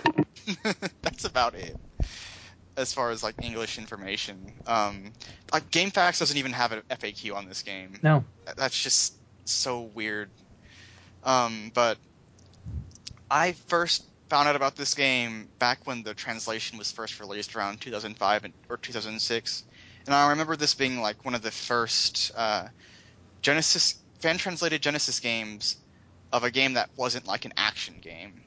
I think this is one of the first RPGs on the Genesis that was fan-translated. There's a couple different ones. I know there's also Langrisser 2, which is another one. That came like in 2010 though. That was much later though. Yeah. So I like that sort of quality kind of drew me to that at first. Mm-hmm. So I played a little bit of it when I was like in high school, and admittedly I didn't like it much. The slow movement and slow attack speed kind of really turned me off on it, so I didn't really engage with it that much at that time. Mm-hmm. But earlier this year, Slow Beef from Retsupre was tweeting about King Colossus, and I was thinking, oh, I recognize that game, and he seemed to, I guess, enjoy it a bit. So I thought about maybe, this could be like a game we could revisit for the SNS Clubhouse.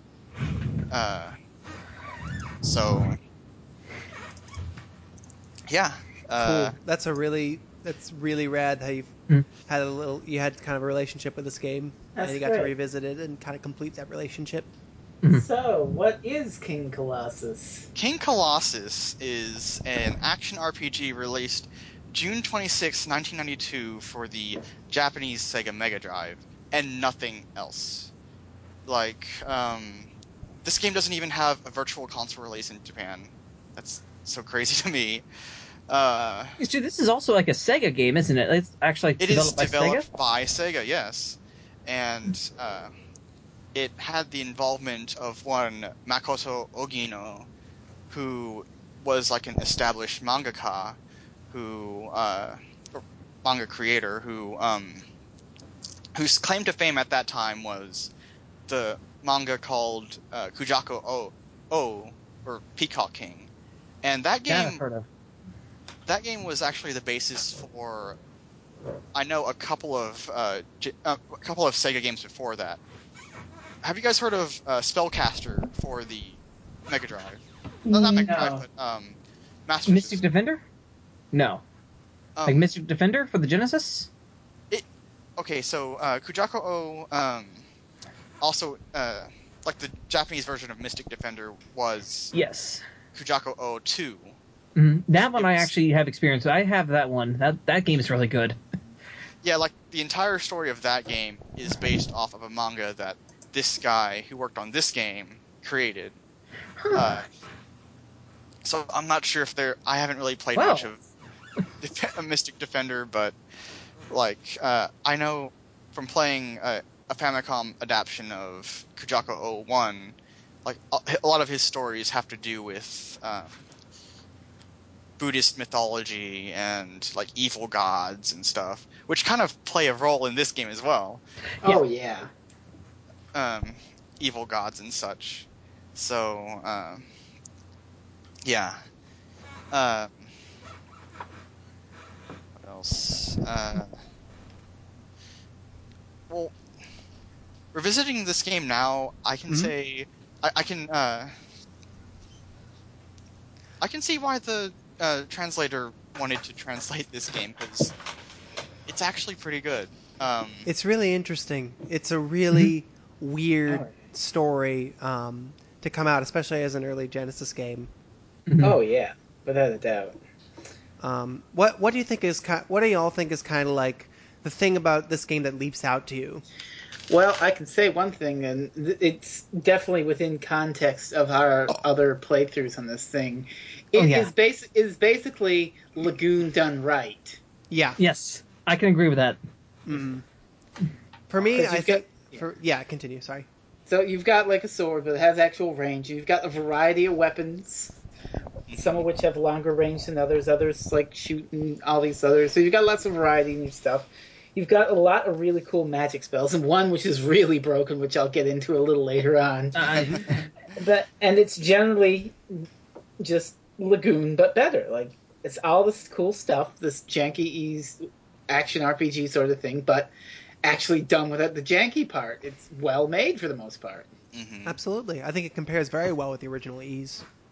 Mm-hmm. I think that game's probably a little less well put together, actually. You know a game I kept going back to? This game I kept going back to, actually, as I kept playing this. Yeah. I don't know if anybody's going to agree with me here. Star Tropics. I've been wanting to play that game. Oh my gosh, John, you really need to play Star Tropics. Yes, you need to play Star Tropics now. It's one of my absolute favorite old Nintendo games, but yeah, I can definitely see what you mean, because there are platforming elements in King Colossus, and yeah. Well, with the control for the jumping, it feels more like Star Tropics 2 than Star Tropics. I mean, besides, kind of Star Tropics 2, I was really going for here with it, but yeah, it feels a lot like that. Like, you have the jumping controls, you have the kind of stiff movement. There, Star Tropics 2 is, had the diagonal movement here, of course, but it's still kind of stiff. Just a little on there too. It's weird. And it's weird to have. It's always weird, funky having platforming in an RPG. Oh yeah. People seem to complain a lot about that stuff in Xenogears. Star Tropics is more of a action adventure-y Zelda clones thing, but yeah. King Colossus goes all action RPG. It's got levels and whatnot. Mm-hmm. Right.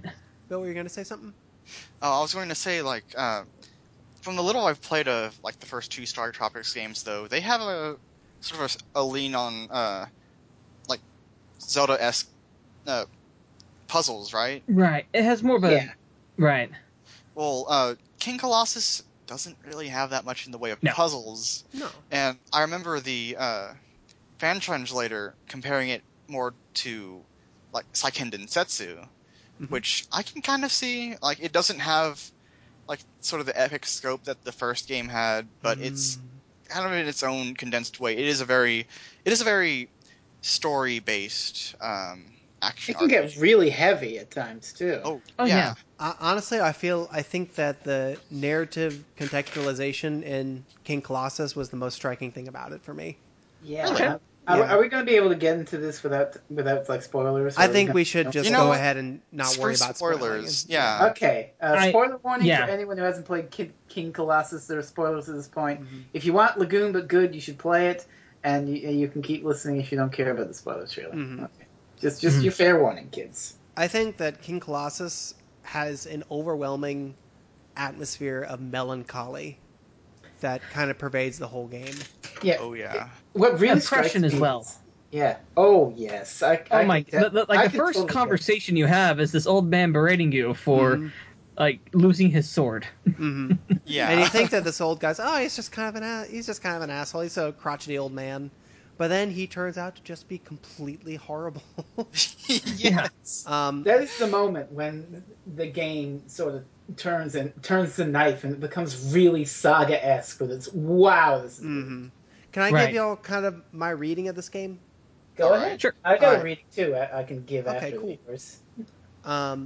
So the beginning of the story is that your character, who you name, is born with a mark has a mark on his hand, and it's implied that this is like the mark of the destined hero and whatnot. Like, this is the stigmata. He's the Jesus guy. He's going to save everybody now. You are the destined hero who's going to save the whole damn day.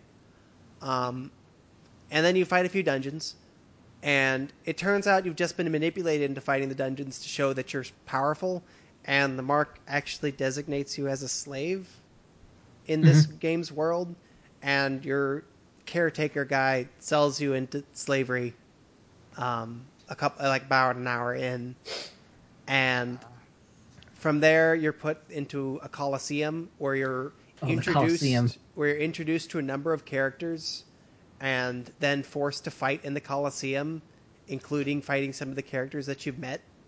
And you have to kill some of them, and also some of them die on their own. Oh gosh, poor Paris. Yeah, poor Paris. Just one by one, and it's just this relentless kind of grind with like 5 or 6 boss fights in a row, where you're just put into this kind of rut. My favorite moment of the game is actually in this first Coliseum. Yeah, what happens? It's the final battle in the Coliseum where Iria comes up and the boss music just starts playing. That moment right there is that's my favorite boss battle in the game too, because it's the one boss that doesn't you can't cheat. Yeah, so I'll get to the cheat part. Yeah, well, I mean that boss is really good, and just overall that moment right there, I was like, oh shoot. And talk about narrative contextualization of RPG tropes in a game. Yeah. Holy moly. So the story kind of progresses from there, where the whole world is kind of being downtrodden by this Queen Desire. And I just wrapped it up, so this is all kind of fresh in my brain. Okay. And all of the kings you meet are cowardly. Everyone is just kind of crushed under this fascist leader's heel, everyone is being sacrificed constantly to this great evil god. Agreed. It's all the sense of these kind of systemic evils that just keep going and going and going. And it feels like it's been that way for a while, which is different from a lot of RPGs. So, not only that, so you fight and you get the legendary sword, and it turns out you actually are the son of the destined king of the great ancient king, and you are the destined hero and whatnot. I'm kind of skipping ahead a lot, just going over the story. Well, yeah. The middle part is sort of just like you reawakening to your destiny after the Coliseum bits. Yeah. This is just... It turns out that you are the legendary hero. Yeah. So I've been kind of... I don't want to step on anybody's toes or talk about something that they meant to talk about, and I'm just kind of going through the whole...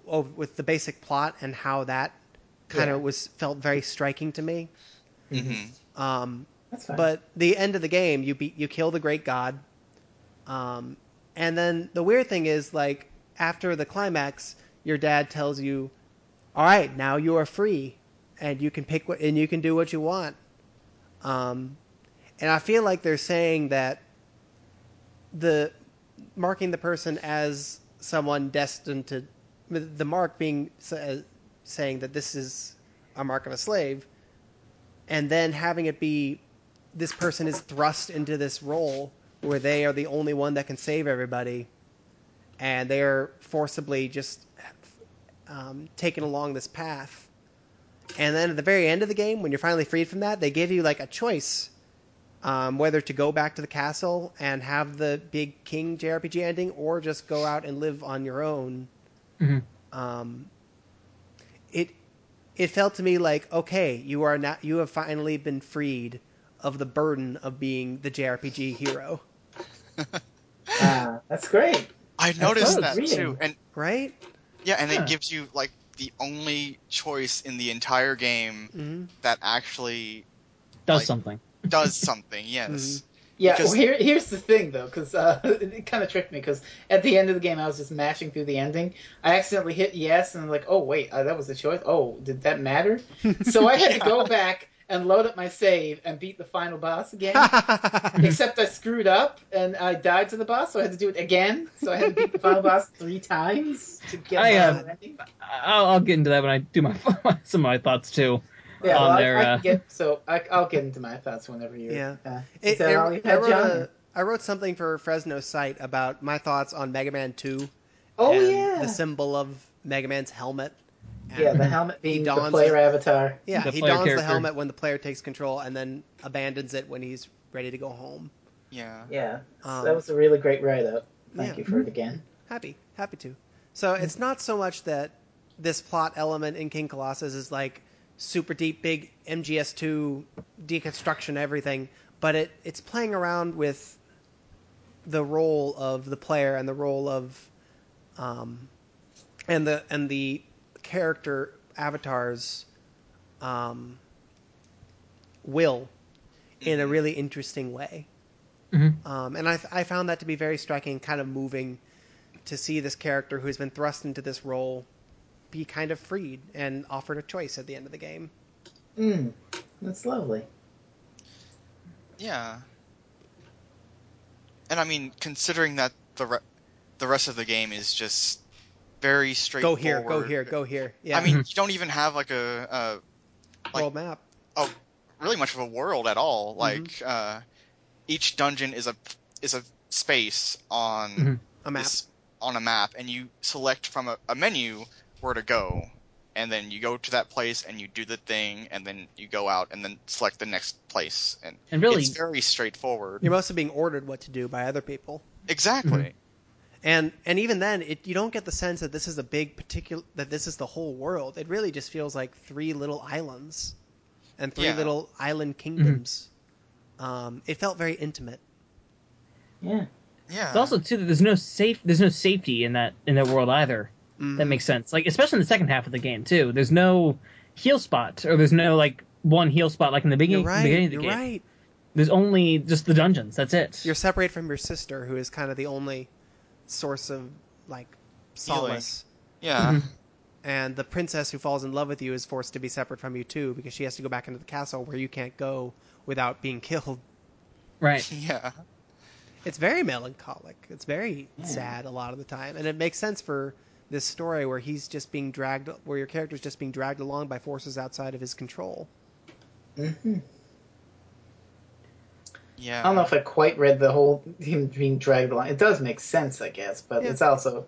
But I'll get more into it when it's a video game. It's like an old video game, and I feel like it just pokes at some of these tropes in an interesting way. Yeah, I'll get into it more when I yap about it. It's probably comparable with something like Half-Life, which does something similar with its conclusion. I hadn't thought of that. Yeah. Yeah. What were you gonna say, Bill?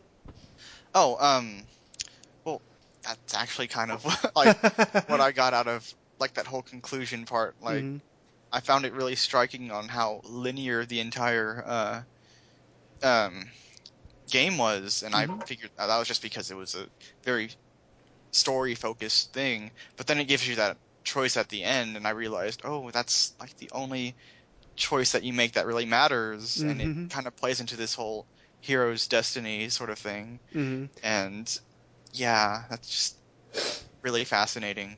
Yeah. In Greek myth, in like Greek myths and whatnot, destiny was never like a good thing.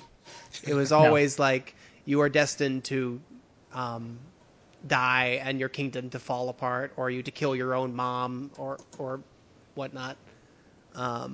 Because it was basically a metaphor for death, something that you can't ever escape from, right? Yeah. Right. And the character in King Colossus is constantly surrounded by death, and it's just, and you get the sense that this has been a really trying event. So in a lot of RPGs and a lot of kind of bullshit movies, destiny is just shorthand for you're gonna be really awesome. Yeah, Right. you have This is why you are awesome. Da da da da da. And I felt like King Colossus kind of poked at that in an interesting way. Just a little bit, yeah. Yeah. You know, a lot of the things that I've like read on King Colossus, the few things that are online at least, they always bring up the question of, oh, why wasn't this localized? Why wasn't this translated? This looks like it would have been a perfect candidate for like translation. And I mean, Oh yeah. other than the extensive script, I mean, this is a very nihilistic sort of game.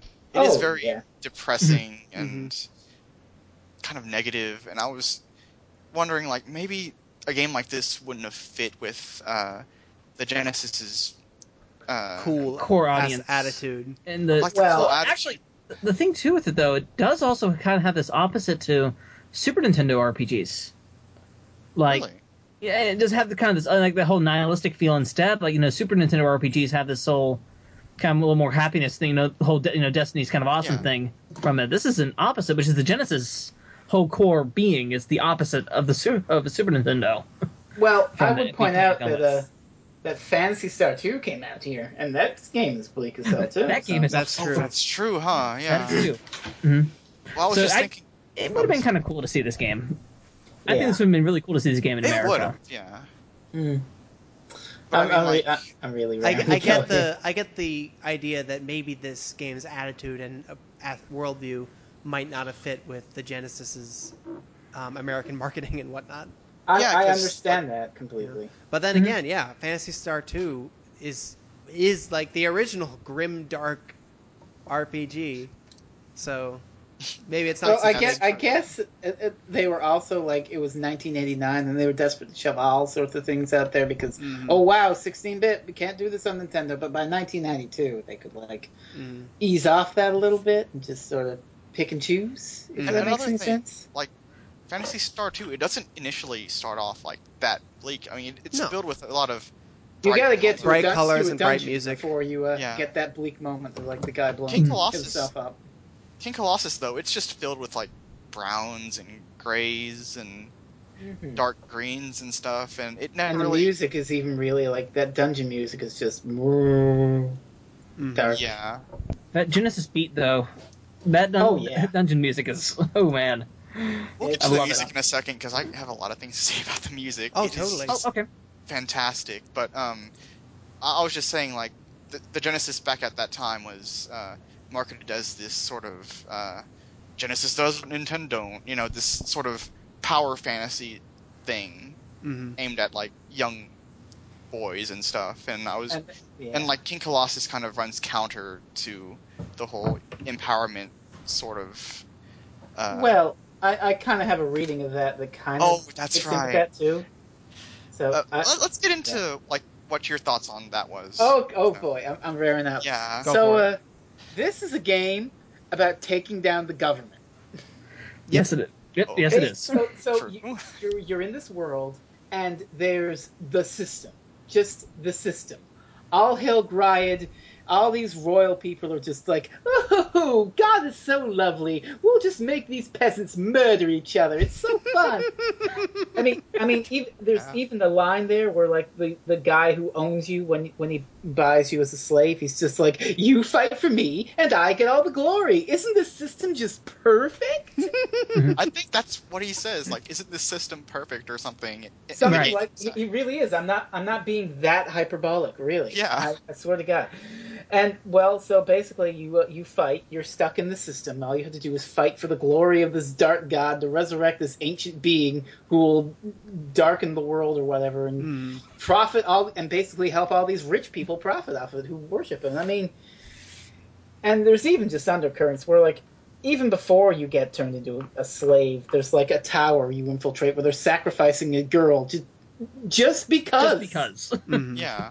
And that's what they do. It's like, and you go up there and the guy's like, well, how dare you infiltrate this? I'm going to kill you now because how dare you? I'm in power and you're trying to harsh on me. Well, I never. You are going to die now because I say so.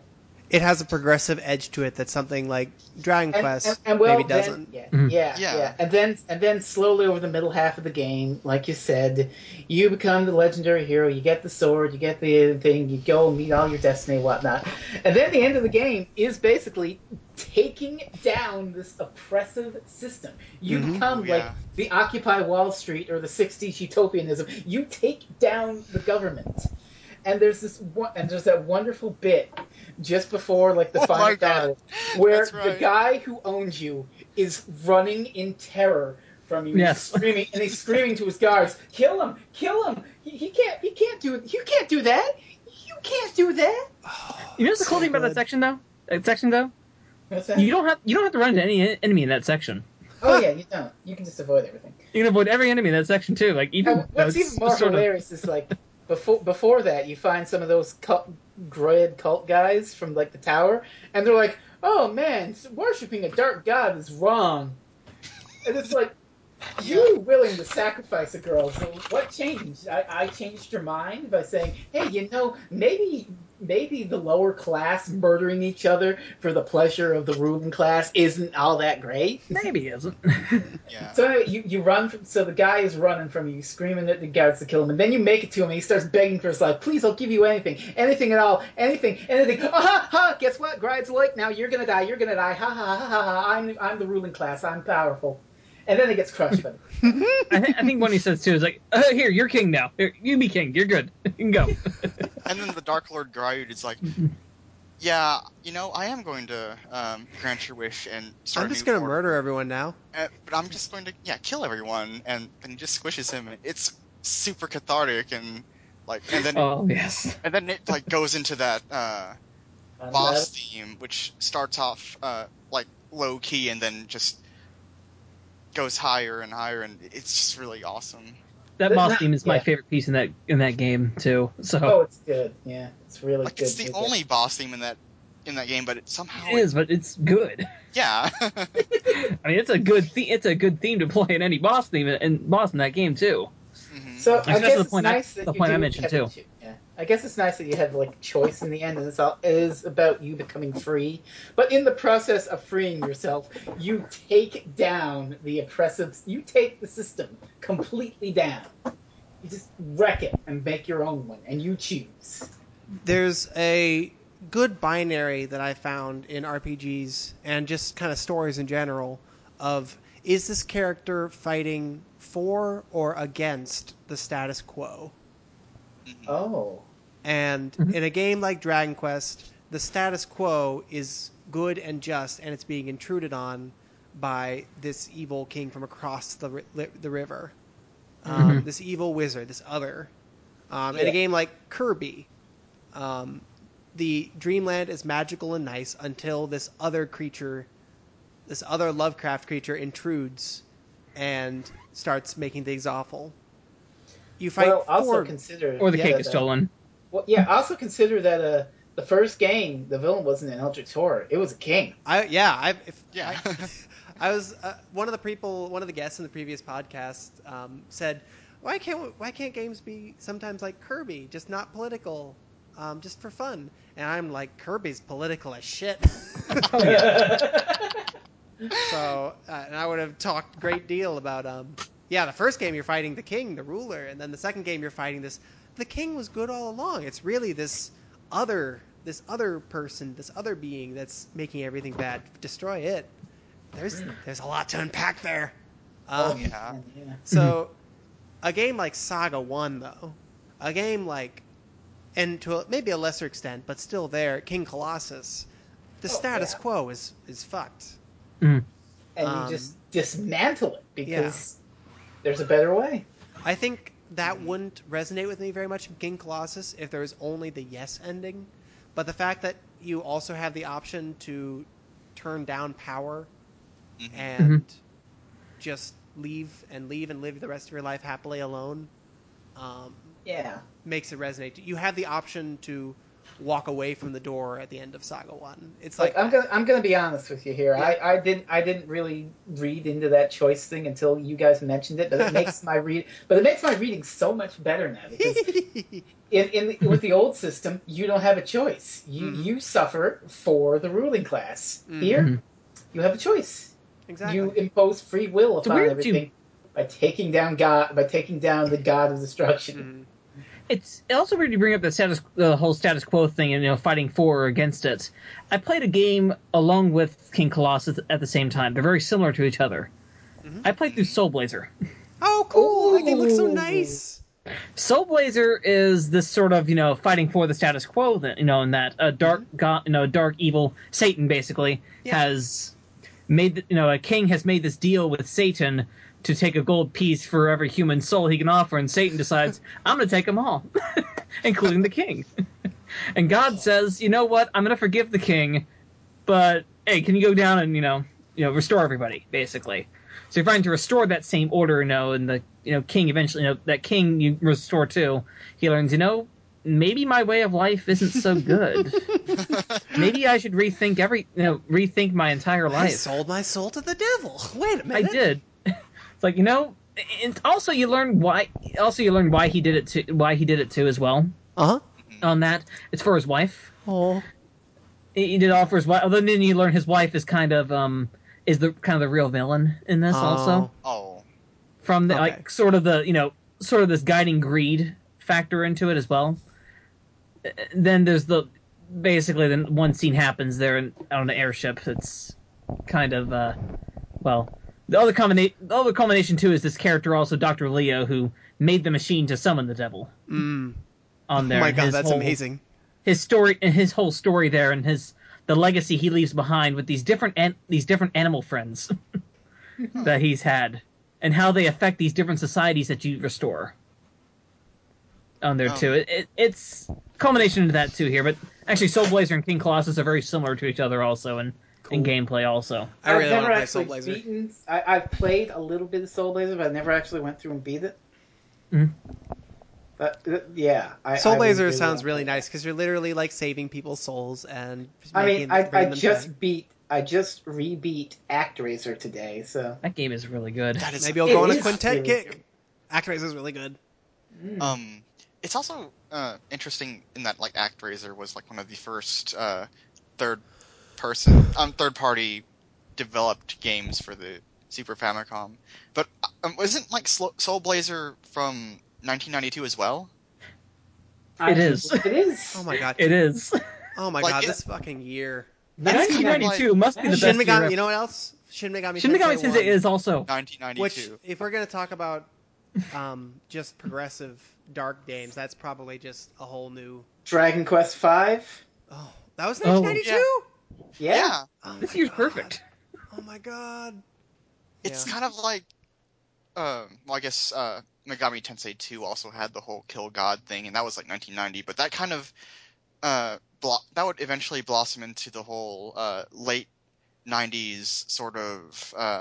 It became a cliche. But at that point, it was something special. It's a cliche I like. It's a kind of a cliche I like too, but You know what? You know what? All of those games have in common. They were RPGs released after Final Fantasy IV. That's right. I think that probably says a lot. That changes some things too with that. Yeah, Final Fantasy IV is my is my favorite of those games because I think it's the most elegant and the most interesting. I think it has it's just a very sharp story. I will always have a soft spot for 6. Yeah, I think 6 and 7 are just as good, and probably better and probably richer stories. Pat said it best. 6 and 7 are the liminal Final Fantasies. It's when they shift from the old style to the new style. It's just, and they're both really mercurial and liquid. They're really special. Right. Final Fantasy is a whole. I think most of the people who would listen to this podcast this long know that Final Fantasy is something special. Oh yeah. Yeah. But yeah. Anyway, that's kind of my thoughts with King Colossus and Soul Blazer actually at the same time, and I thought those were very interesting to compare. Gotcha. Yeah. Do we want to talk about the one neat trick about fighting the bosses in King Colossus? Oh, sure, yeah. Oh, yeah. Okay, so can I share my little anecdote with that? All right, so I play through the game a bit. I'm leveling up. I'm fighting the bosses, so they're pretty neat so far. And then I get to the forest, and there's this big giant thing with a huge hitbox, and I'm having a really difficult time hitting him without getting killed. So I'm like trying everything in desperation. And well, in this game you have magic. You just have the magic, and you get more MP to cast the magic as you go. So you just know every spell automatically, I think. So I'm trying these magic spells in desperation just to see what happens. And then I find one time stop, which I just wrote off as a thing. Oh, that won't work on a boss. I mean, this is because when has status magic ever worked on a boss in the game that isn't like Shin Megami Tensei? Right? Or like later Atlas stuff, but we're talking like 1992. So, but no, time stop actually works on the bosses, and it works on pretty much every boss in the game. The only things, so once you know that, every boss just becomes like pretty much a joke. Only a couple are difficult. The one you mentioned in the Coliseum, where she's immune to time stop. She's immune to time stop. She actually jumps away when you use it. Yeah, on there, and she stays off the screen until it goes away. So I thought the more bosses would do that and I'd have to figure it out. But no, actually, every other boss aside from her is vulnerable to time stop. The only ones the Dark God is susceptible to this. The only other bosses that gave me trouble were one of the bosses of the castles because his weak point isn't immediately obvious. So it took me a try to figure out where it was. Is this the giant horse? The giant horse thing? Yeah, that boss is really good though. King Khazard. Yeah. That boss is another one of my favorites. Oh, that's another one where I decided not to use the time stop for the first part on that, and actually use use my bow here to go to the sides. So I learned he can't hit you out on the side from that. So you have to go through there, kind of cross the other side of the screen, and to save you hit the other one, and just keep going with that. That's great. So and then time stop. Yeah, then time stop. And the only other thing that really gets hard is the final boss because there's like 3 forms, and you only get 3 time stops. Or so, something like that. Well, when I was only leveled up enough to get 3 time stops before my MP ran out, so I had to space it out just a little bit. I think it's time to share my experience with that final boss. Go ahead, please do. Okay, so actually, I streamed the last part of King Colossus from Luthelia Castle to the end. On this, so I got to stream the whole nightmarish Dark World. Oh man, where goes grayscale, black and white? Yeah, the grayscale Dark World. That was really cool. I like that. Again, remind me of that was a really Tropics cool 2. effect. Star Tropics 2 does the same thing in the end game. It does? Yeah, they do a boss rush and it goes to grayscale. Oh, that's right. Oh, that's really cool. That's crazy. Okay, yeah. Anyway, I got to stream that part there too, and I of course the final boss. So the final boss, I actually didn't use the time stop in that first form. Ooh. I think Zealous watched it recently too. I didn't use the time stop in that boss at all. It's not a very hard boss. No, it's not. Like being able to run away from it, just sort of timed it a little bit too. Time stop was basically just my panic button for this game because after getting wrecked by the hitboxes on that first guy, I was like, yeah, if this works, I'm using it. I'm not doing anything. Oh yeah. But anyway, I beat that boss there. So okay, so that's that form. Then you get sucked into that dark portal to the final form, the final 2 forms there. So I'm starting to use time stop here too, and I beat the first form, and then I use jumping slashes because you do a little bit more damage by doing that with the sword. I did the same, yeah. So I did the final strike to the final boss, and it started to explode, but then I jumped right into the boss as it's exploding and died. Oh, double KO. Oh no! My god, yeah. That death did not happen. That death did not happen. We just you know what? Reload. I did save state right before that final boss. It's a good thing you use save states too, because like as you've noticed, like that whole time you're chasing Carlene, that the owner, your owner, You can't save. You can't save. So if you die at any point during the final boss, you have to go through his like statue minions, chase. Like, I think you even have to like go up the elevator leading up to him, and like go through his statue minions, and then reinitiate the final boss with Grieved after that cutscene, and then like fight through all 4 of his forms again. So to be fair, that first one was really cool. It is. That first one's cool.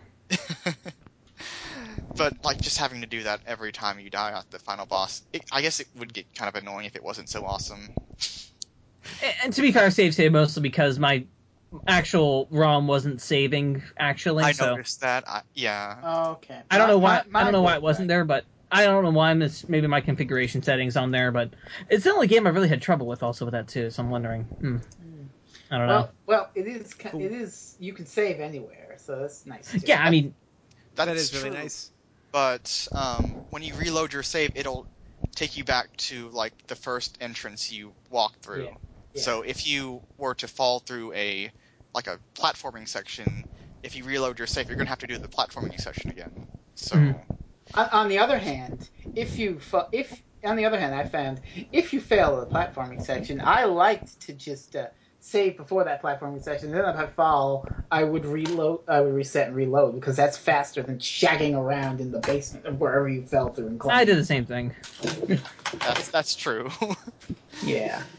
That's one detriment that King Colossus has, is that the platforming, not difficult, but tedious. It didn't have to be dungeons are tough, but I didn't have too much trouble with it, I suppose. You saw my stream, I didn't have too much trouble with it. You did better than I did, really.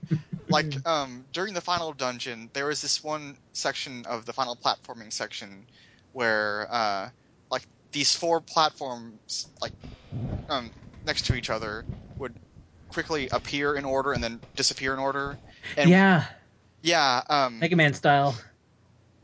Like, on that part, I would always get to, like, the 3rd or 4th block, and before I could jump, it would disappear from underneath me, and I couldn't figure out how to do that. But, like, for some reason, you got it, like, on the first try and never had any problem with it, and I was like, what the hell? I don't know. I just, like... I did just sort of watch it, though, just, like, what the timing was. I'm like, okay. 1, 2... It's a Mega Man pattern. I'm like, okay, this is... Yeah. I've done... I can do Mega Man, I can do this. But, yeah, like, the platforming section... Just the platforming in general in that game, I feel like the game really it doesn't really add much to the game at all, because it forces you to backtrack to an earlier... If you fall. Yeah, and it just getting back to where you were could take like 2 to 3 minutes, and I don't know, it just felt like padding. But other than that can be frustrating. Other than that, though, the dungeons were interestingly put together. They were really interesting. They reminded me of Saga Frontier dungeons, where they have one-way paths. And that just really adds a lot to the dungeon design from something that's usually pretty standard, but when you have doors you can't walk back and forth through, it really changes up how you think about these basically grid-like shapes and architecture. I thought that was cool. And it was like really interesting to see a game this vintage to include like side passage into like having doors and corners and stuff. Like usually it's just one on the top. Yeah, it wasn't just the Legend of Zelda format. It was something more nuanced than that. And I remember the early Forest of Illusion type deal. I thought that was really cool. That resonated with me a lot. Didn't care much for like the invisible pitfalls though. Like later on in that. Oh yeah, okay, that was pretty trash. I used some save states there. Oh god. You're better off for it, really. Yeah. There was some treasure hidden beneath it, which was nice. I found it interesting how you could only hold one medical herb at a time, and if you were to like find one in a box while you still had one, it would automatically use the one that you already had. So you kind of really had to be nice. cautious about like what treasure chest you were opening. Like the silver ones were always like equipment or something, but the brown ones you could come across a medical herb and use it when like you could have just saved it for when your health was in critical condition, because health pickups in that game kind of not rare but just random. Stingy-ish, yeah. It's Yeah, space out your hits too. Space out when you're getting hit too on that. That's just, it's kind of tense. It's a tense game. Oh yeah. On there, because enemies still do damage. Like, even if you're leveling up too, enemies still do damage. Yeah, they really do. quite a bit of it. And if you're a little under-leveled, they do lots of damage. Like, I remember in the tower, like, those night guys, they, like, two-shotted me, and I was like, wow, this is difficult. But I guess to counterbalance that, like, the fact that each of your weapons has its unique range of attack, I guess to bring up the old, cliche, it was kind of like a Souls game in that you could take different approaches to the combat depending on what weapon you were using. I really, if you're crazy like I am, you can actually use the ball and chain weapon. I really like the weapon. flail type weapons. Yeah, Mhm. there's the one that starts flinging balls everywhere. That one was that was cool. It was a little hard to deal with. Yeah, it's a bit unpredictable. I stuck with the sword, just basically. I like the ones that spin around you and stay on the thing. But even with that, it like I said, it really is just a better version of Lagoon. And what's funny, I got an interesting story here for that. Is that I knew there's a guy on Twitter I follow who he was doing a Let's Play Lagoon, so and I having played it for SNS Plays, I made a couple of snarky tweets about it. Oh boy, I bet you're gonna have fun with that Lagoon. So when I beat King Colossus, I mentioned it to him that King Colossus is like Lagoon but better, and he looked into it and he seemed to really like it. So. Oh wow, that's cool. That's really rad. Yeah. But I guess like initially I didn't much like the ball and chain weapons, especially that first one. But I did find it interesting that the boss that came after it was kind of designed around that sort of weapon, because the boss after it, the corrupt Griud priest who tries to sacrifice the blacksmith's daughter, like his second form spits out these annoying bats that you can't really hit very well with the sword. But so the weapon that goes around though, that's yeah, and like sort of haphazard bouncing pattern of the balls you launch kind of help in that regard too. So I've just found it really interesting how different situations that in that game called for the usage of different weapons. And okay, so when you first get the legendary sword, I found it really odd that I think sometime after that, or maybe sometime before that, you pick up another ball and chain weapon, and it does the exact same amount of damage as the legendary sword did in that state. So I just ended up using the ball and chain because it had more reach, and you could actually... It's true, that I used it too. Yeah. You could actually reach enemies that were on a higher plane than you, because the game handles like planes differently. Like leading up to that one yeah. temple, the one temple you're talking about with the like you're going up going up the temple. Yes. Up there, it's underground to the sword. Yeah. Mm-hmm. Like on that temple, there are these golems just patrolling around it, and like you can't really hit them with. Did you have a nice time? Like you're not supposed to hit them from the level you're at right now, but if you equip the ball and chain, and hit them from a certain wall, like if you face toward the wall and you're facing sideways, it's you can actually reach out and hit them, and that makes for like easy experience points and gold and stuff. So I thought just like the utility of some of these weapons was really interesting to me. Mm-hmm.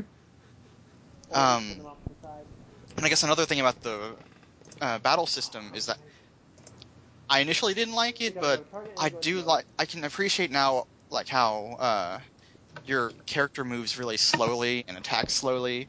So the game becomes more about knowing where your enemy is going to be at all times and trying to like work around that, you know, especially when you have like an axe or a sword that doesn't have a lot of range. So it really makes you think about like enemy encounters and boss encounters, especially because you're having to figure out where can you hit this boss without incurring damage yourself. And so it kind of reminded me a little bit of Castlevania in that respect, just having to take into account how slow you attack, how slow you move. Because I think every enemy in that game moves faster than you. So Probably, yeah. So how about that soundtrack, guys? Damn, that was really cool. Man, that soundtrack. So the soundtrack was composed by this guy named Kenichiro Isoda, which I looked him up, and the only other game I've heard of that he's composed was this one shmup on the Genesis called Biohazard Battle. Mm-hmm. And I played that briefly. I think that's on the Steam Genesis pack. It is. It's essentially this.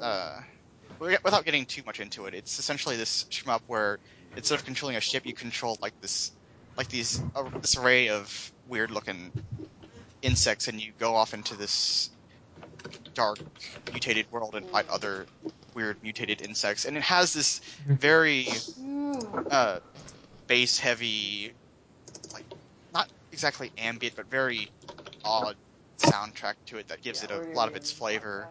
And King Colossus's soundtrack kind of borrows that whole, like the Genesis, that strong Genesis bass of Exactly. Biohazard Battle, and that also gives that game. It's a very crunchy FM soundtrack that is really stand out. And although a lot of the songs are based off of like one or two, like all of the songs seem to be based off of like two different leitmotifs, or however you pronounce that thing. Like there are different songs in the game, but each of the compositions are based off of like two different compositions. But even so, like each song has its own sort of, I guess, flavor to it, which makes the soundtrack in general just really, really pleasant to listen to. Mm-hmm. Yeah, you really notice the reuse of themes in the ending. Mm-hmm. Just the credits theme. And credits theme too. Yeah, so I think the music in King Colossus is really special. Thinking about the boss, think about how the combat stuff is presented. It is kind of weird that all the bosses can be just trivialized with the magic. That's probably part of why the experience of playing the game didn't jump out at me as much as Defenders of Oasis, where everything just felt so well considered. Mm-hmm. Well, the thing about the magic though is that the game never really, the magic is never really presented at all. You could just play the game and not even know it's there. Like I really did weird. Until I tried in desperation on that boss. But yeah, it's a lot different from Lagoon. That's one of the things that really broke Lagoon, was that the bosses were these giant things that drained your health massively, and you couldn't heal or use magic on them or nothing. Right. Whereas in King Colossus here, yeah, you can do both of those, and that sort of makes the bosses a little trivial, but at the same time, I don't know if it's really about that. The dungeons are challenging enough as they are too, so it doesn't really break it that badly, I don't think. See, like, I think the magic was probably introduced as, like, there's no storyline basis as to why you have these five spells from the onset. It's kind of like, well, maybe the developers put that in as a last-minute addition to maybe make the game more accessible to players who didn't have the patience that makes to sense. really engage with the battle system. And I mean, I guess that's why no one ever brings up why you have these 5 magic spells that work on a dark god, you know? So,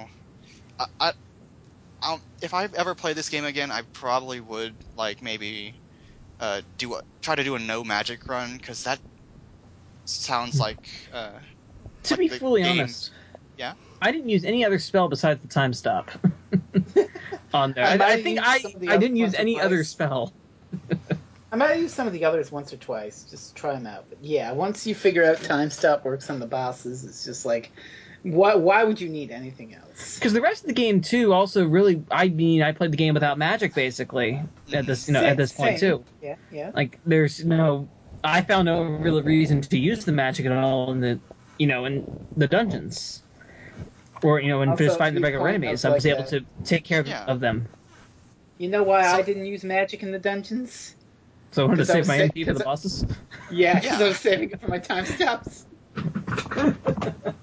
Exactly. So, like, the magic is just completely, I guess, trivial for those who don't want to engage with it. It's just I guess you could say it's a crutch for less experienced players, but I probably wouldn't put it in those terms. In a sense, that's kind of nice. Yeah, Nice, it is then. very It's nice. always nice when Yes. these games have an out, you know?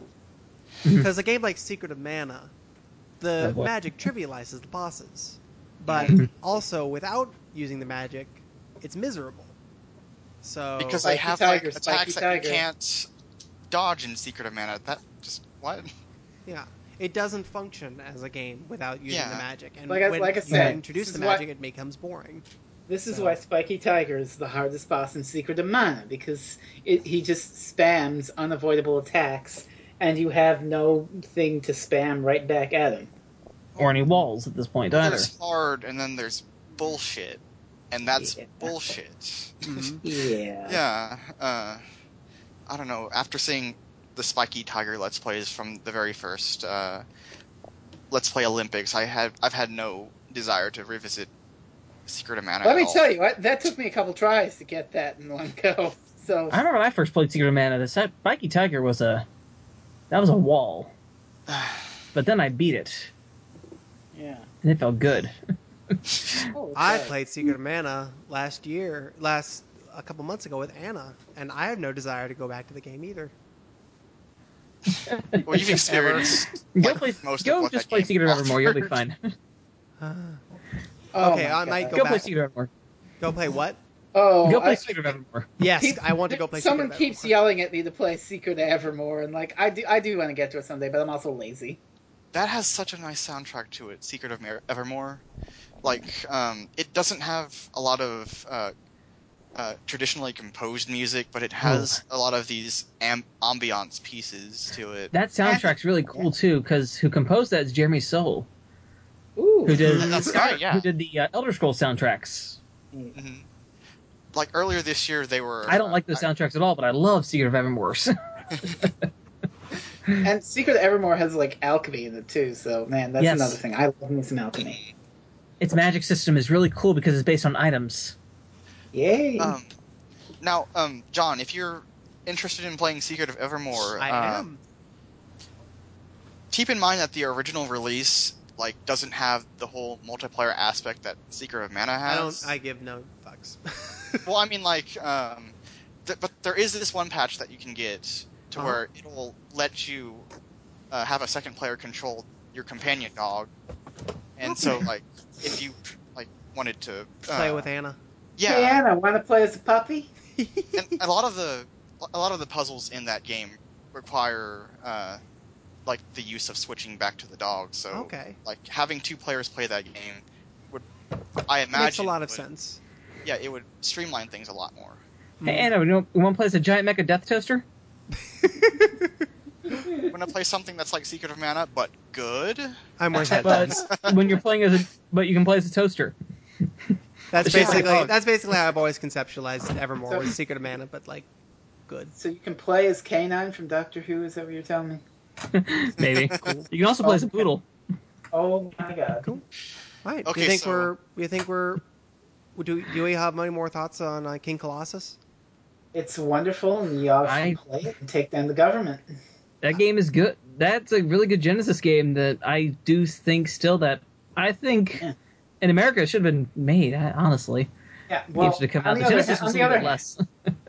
On the other hand, though, it was really, really nice, like I said, to get a new old game, a proper like game that came out and fell between the cracks, and nobody ever really talked about. Like a lot of imports, people like talk up left and right. So you already know. Oh, okay, this import is really good. I already know the score. I've seen people on the internet. And Genesis games too have those like Pulse Man, Alien Soldier, stuff like that. Oh my God, Star Ocean is the most important thing ever.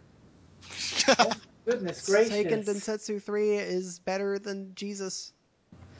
Oh my gosh! I gotta say though, I do have kind of a soft spot for Seiken Densetsu 3, even though it has a lot of the bullshit of Secret of Mana, but we're not going into that.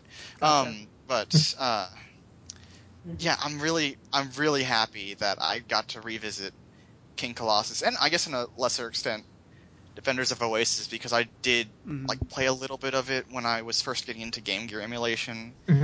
But I'm just so happy I got to revisit these games and find out that, oh my gosh, these are really good games, and why isn't anyone talking about them? Absolutely. Well, now we have a whole podcast dedicated to them. Yay! Our little tribute to these. Cool. I think King Colossus is really good too. I enjoyed my time with it quite a lot. Yeah. All right. More Genesis, more love. Do we have any more? Are we okay closing out with Fresno's pick for what game the Clubhouse will play next for October? Oh boy, Fresno, what are we playing? So okay, well, this is a game I've been wanting to suggest for a while, and I always thought, we're going to definitely suggest this in October because it's sort of spooky themed. Ooh, but well, it's not like King Colossus because this is an import game that everyone and their mother has talked about, but it's still one that none of us have played, and it's really important in a lot of ways. It is Capcom's Sweet Home for the Famicom. Now let me stop you right there, because I have played this game. Okay. And didn't get very far in it because I thought at the time it was really, really scary. Oh boy. Well, okay. That's all the more better for the spooky season. Do I have to watch the movie also? Nah. If you can find it, if somebody wants to watch the movie and mention that on the podcast, that would probably be cool. If I can find it subbed, I'll watch it. Cool. I've seen the movie in stills, and it's a good movie to watch if you want to laugh at cheesy 80s Japanese horror movie stuff. There we go. If I want a cheesy, scary Japanese horror movie, I'll watch Houseu. Which I've never actually seen, but it looks like the most gonzo horror movie I've ever looked at, and I would watch it sometime because it looks ridiculous and great. But Sweet Home is it may be the progenitor of Resident Evil and survival horror, like the secret history of survival horror and whatnot. I don't actually know if like Shinji Murakami or whatever offhand worked on it. Well, from what I hear, Resident Evil, like in its planning stages, was apparently supposed to be a remake of Sweet Home, and you can kind of see this because in both Sweet Home and Resident Evil, it has that sort of those door opening loading screens, like that. Resident Evil was actually in Sweet Home, just in sprite form. Oh wow! Yeah. Well, like I said, it also has permadeath, so it has a lot of the. It has a lot of the same DNA as survival horror games. Yeah, because like all your I remember this because the Happy Video Game Nerd talked about it. So it's another of these games. It's like it's well known, like in the top 10 import games that shouldn't be forgotten and are the best things ever. But basically you got 5 party members and you split them up like into groups of 2. And each one has like a special skill. Like there's a guy with a camera who can look at things. There's a guy with a lighter. There's someone with a med kit who can heal people up. But if they die, they die, and you lose out, and you can't access certain areas anymore. I don't know if you can get a permanent fail state from that or not. I think you can actually. It sounds like it's a lot of adventure elements too, which sounds pretty cool too. Yeah, like like adventure game elements. Like investigating this mansion on there too, which I've seen a little bit of this game too. I've not played it myself. Looks like it's actually a good chance for me to get into more survival horror, which I've been meaning to do. Oh, guys are and in for a Sweet treat. Home is one of those games that I've been wanting to do. I'd like to get into that. That and there's some other ones too. yeah. And So. like there are multiple endings depending on how many people make it through the mansion alive. So, and I hear like making it through with just one person at the very end is super hard because you can't actually go through some of these puzzles with just one person. But yeah, it's a very fascinating game. I'm really like excited something. to play it. I am excited to dig into it. I hope it's great because the internet has been telling us it's great. I don't know. It could be another like thing. Then again, the internet says The Secret of Mana is like the 19th best Super Nintendo game ever, and we all know how you feel about that, John. That's awfully specific. So I'm hoping that the hype for Sweet Home is good, and well, it's October, so it'll fit in with the whole mood of the month. It's getting spooky season. I love spooky season. Do you guys like spooky stuff? I love the spooky I stuff. like love spooky Halloween. season. I love them skeletons. We're gonna be watching our scary movies. We're gonna be playing our obscure scary computer game from 1989 or whatever. It's gonna be fun. All All right. So, well, I'll be making a thread for that in a few days. Okay. I don't know if it'll be up by the time this podcast goes up, but if y'all want to play, if you're sitting here and you're thinking, gee, I'd love to play Sweet Home. That sounds like fun. I'd try it with a bunch of you gonzo kids. Then sign up for the forums and join on in. Everyone's welcome. Go ahead. All right. Fresno, where can we find you online? You can find me online at twitter.com/freezinginferno, and I sometimes blog about Doctor Who and occasionally video games on Nintendo Project Resumed.blogspot.com. Gotcha. Tom? You can find me on Twitter as well. I'm Jetswarm4 on Twitter. You can also find me sometimes, too, on a blogspot that I do update sometimes, reallyusefulengine.blogspot.com. Cool. And Bill? Okay, so I'm on Twitter, at SuperNerdZillaws, no spaces. And that's ZELOZ if you whatever. And I'm also on WordPress, ps1e at wordpress.com. It's like my blog where I dump crap in, and I haven't really dumped anything on there recently, but I'm thinking about maybe writing some more things. I used to do this whole Chrono Gaming, the Super Nintendo thing, but I thought some of those articles were kind of crappy, so I kind of want to reboot that. But I don't know. Keep your eye on that, and I might just post something or something. I don't know. Yeah. Gotcha. All right, and you can find me in my Twitter link at farawaytimes.com. All right. Thanks to all of you for listening. Have a great day. Bye. Bye. See ya.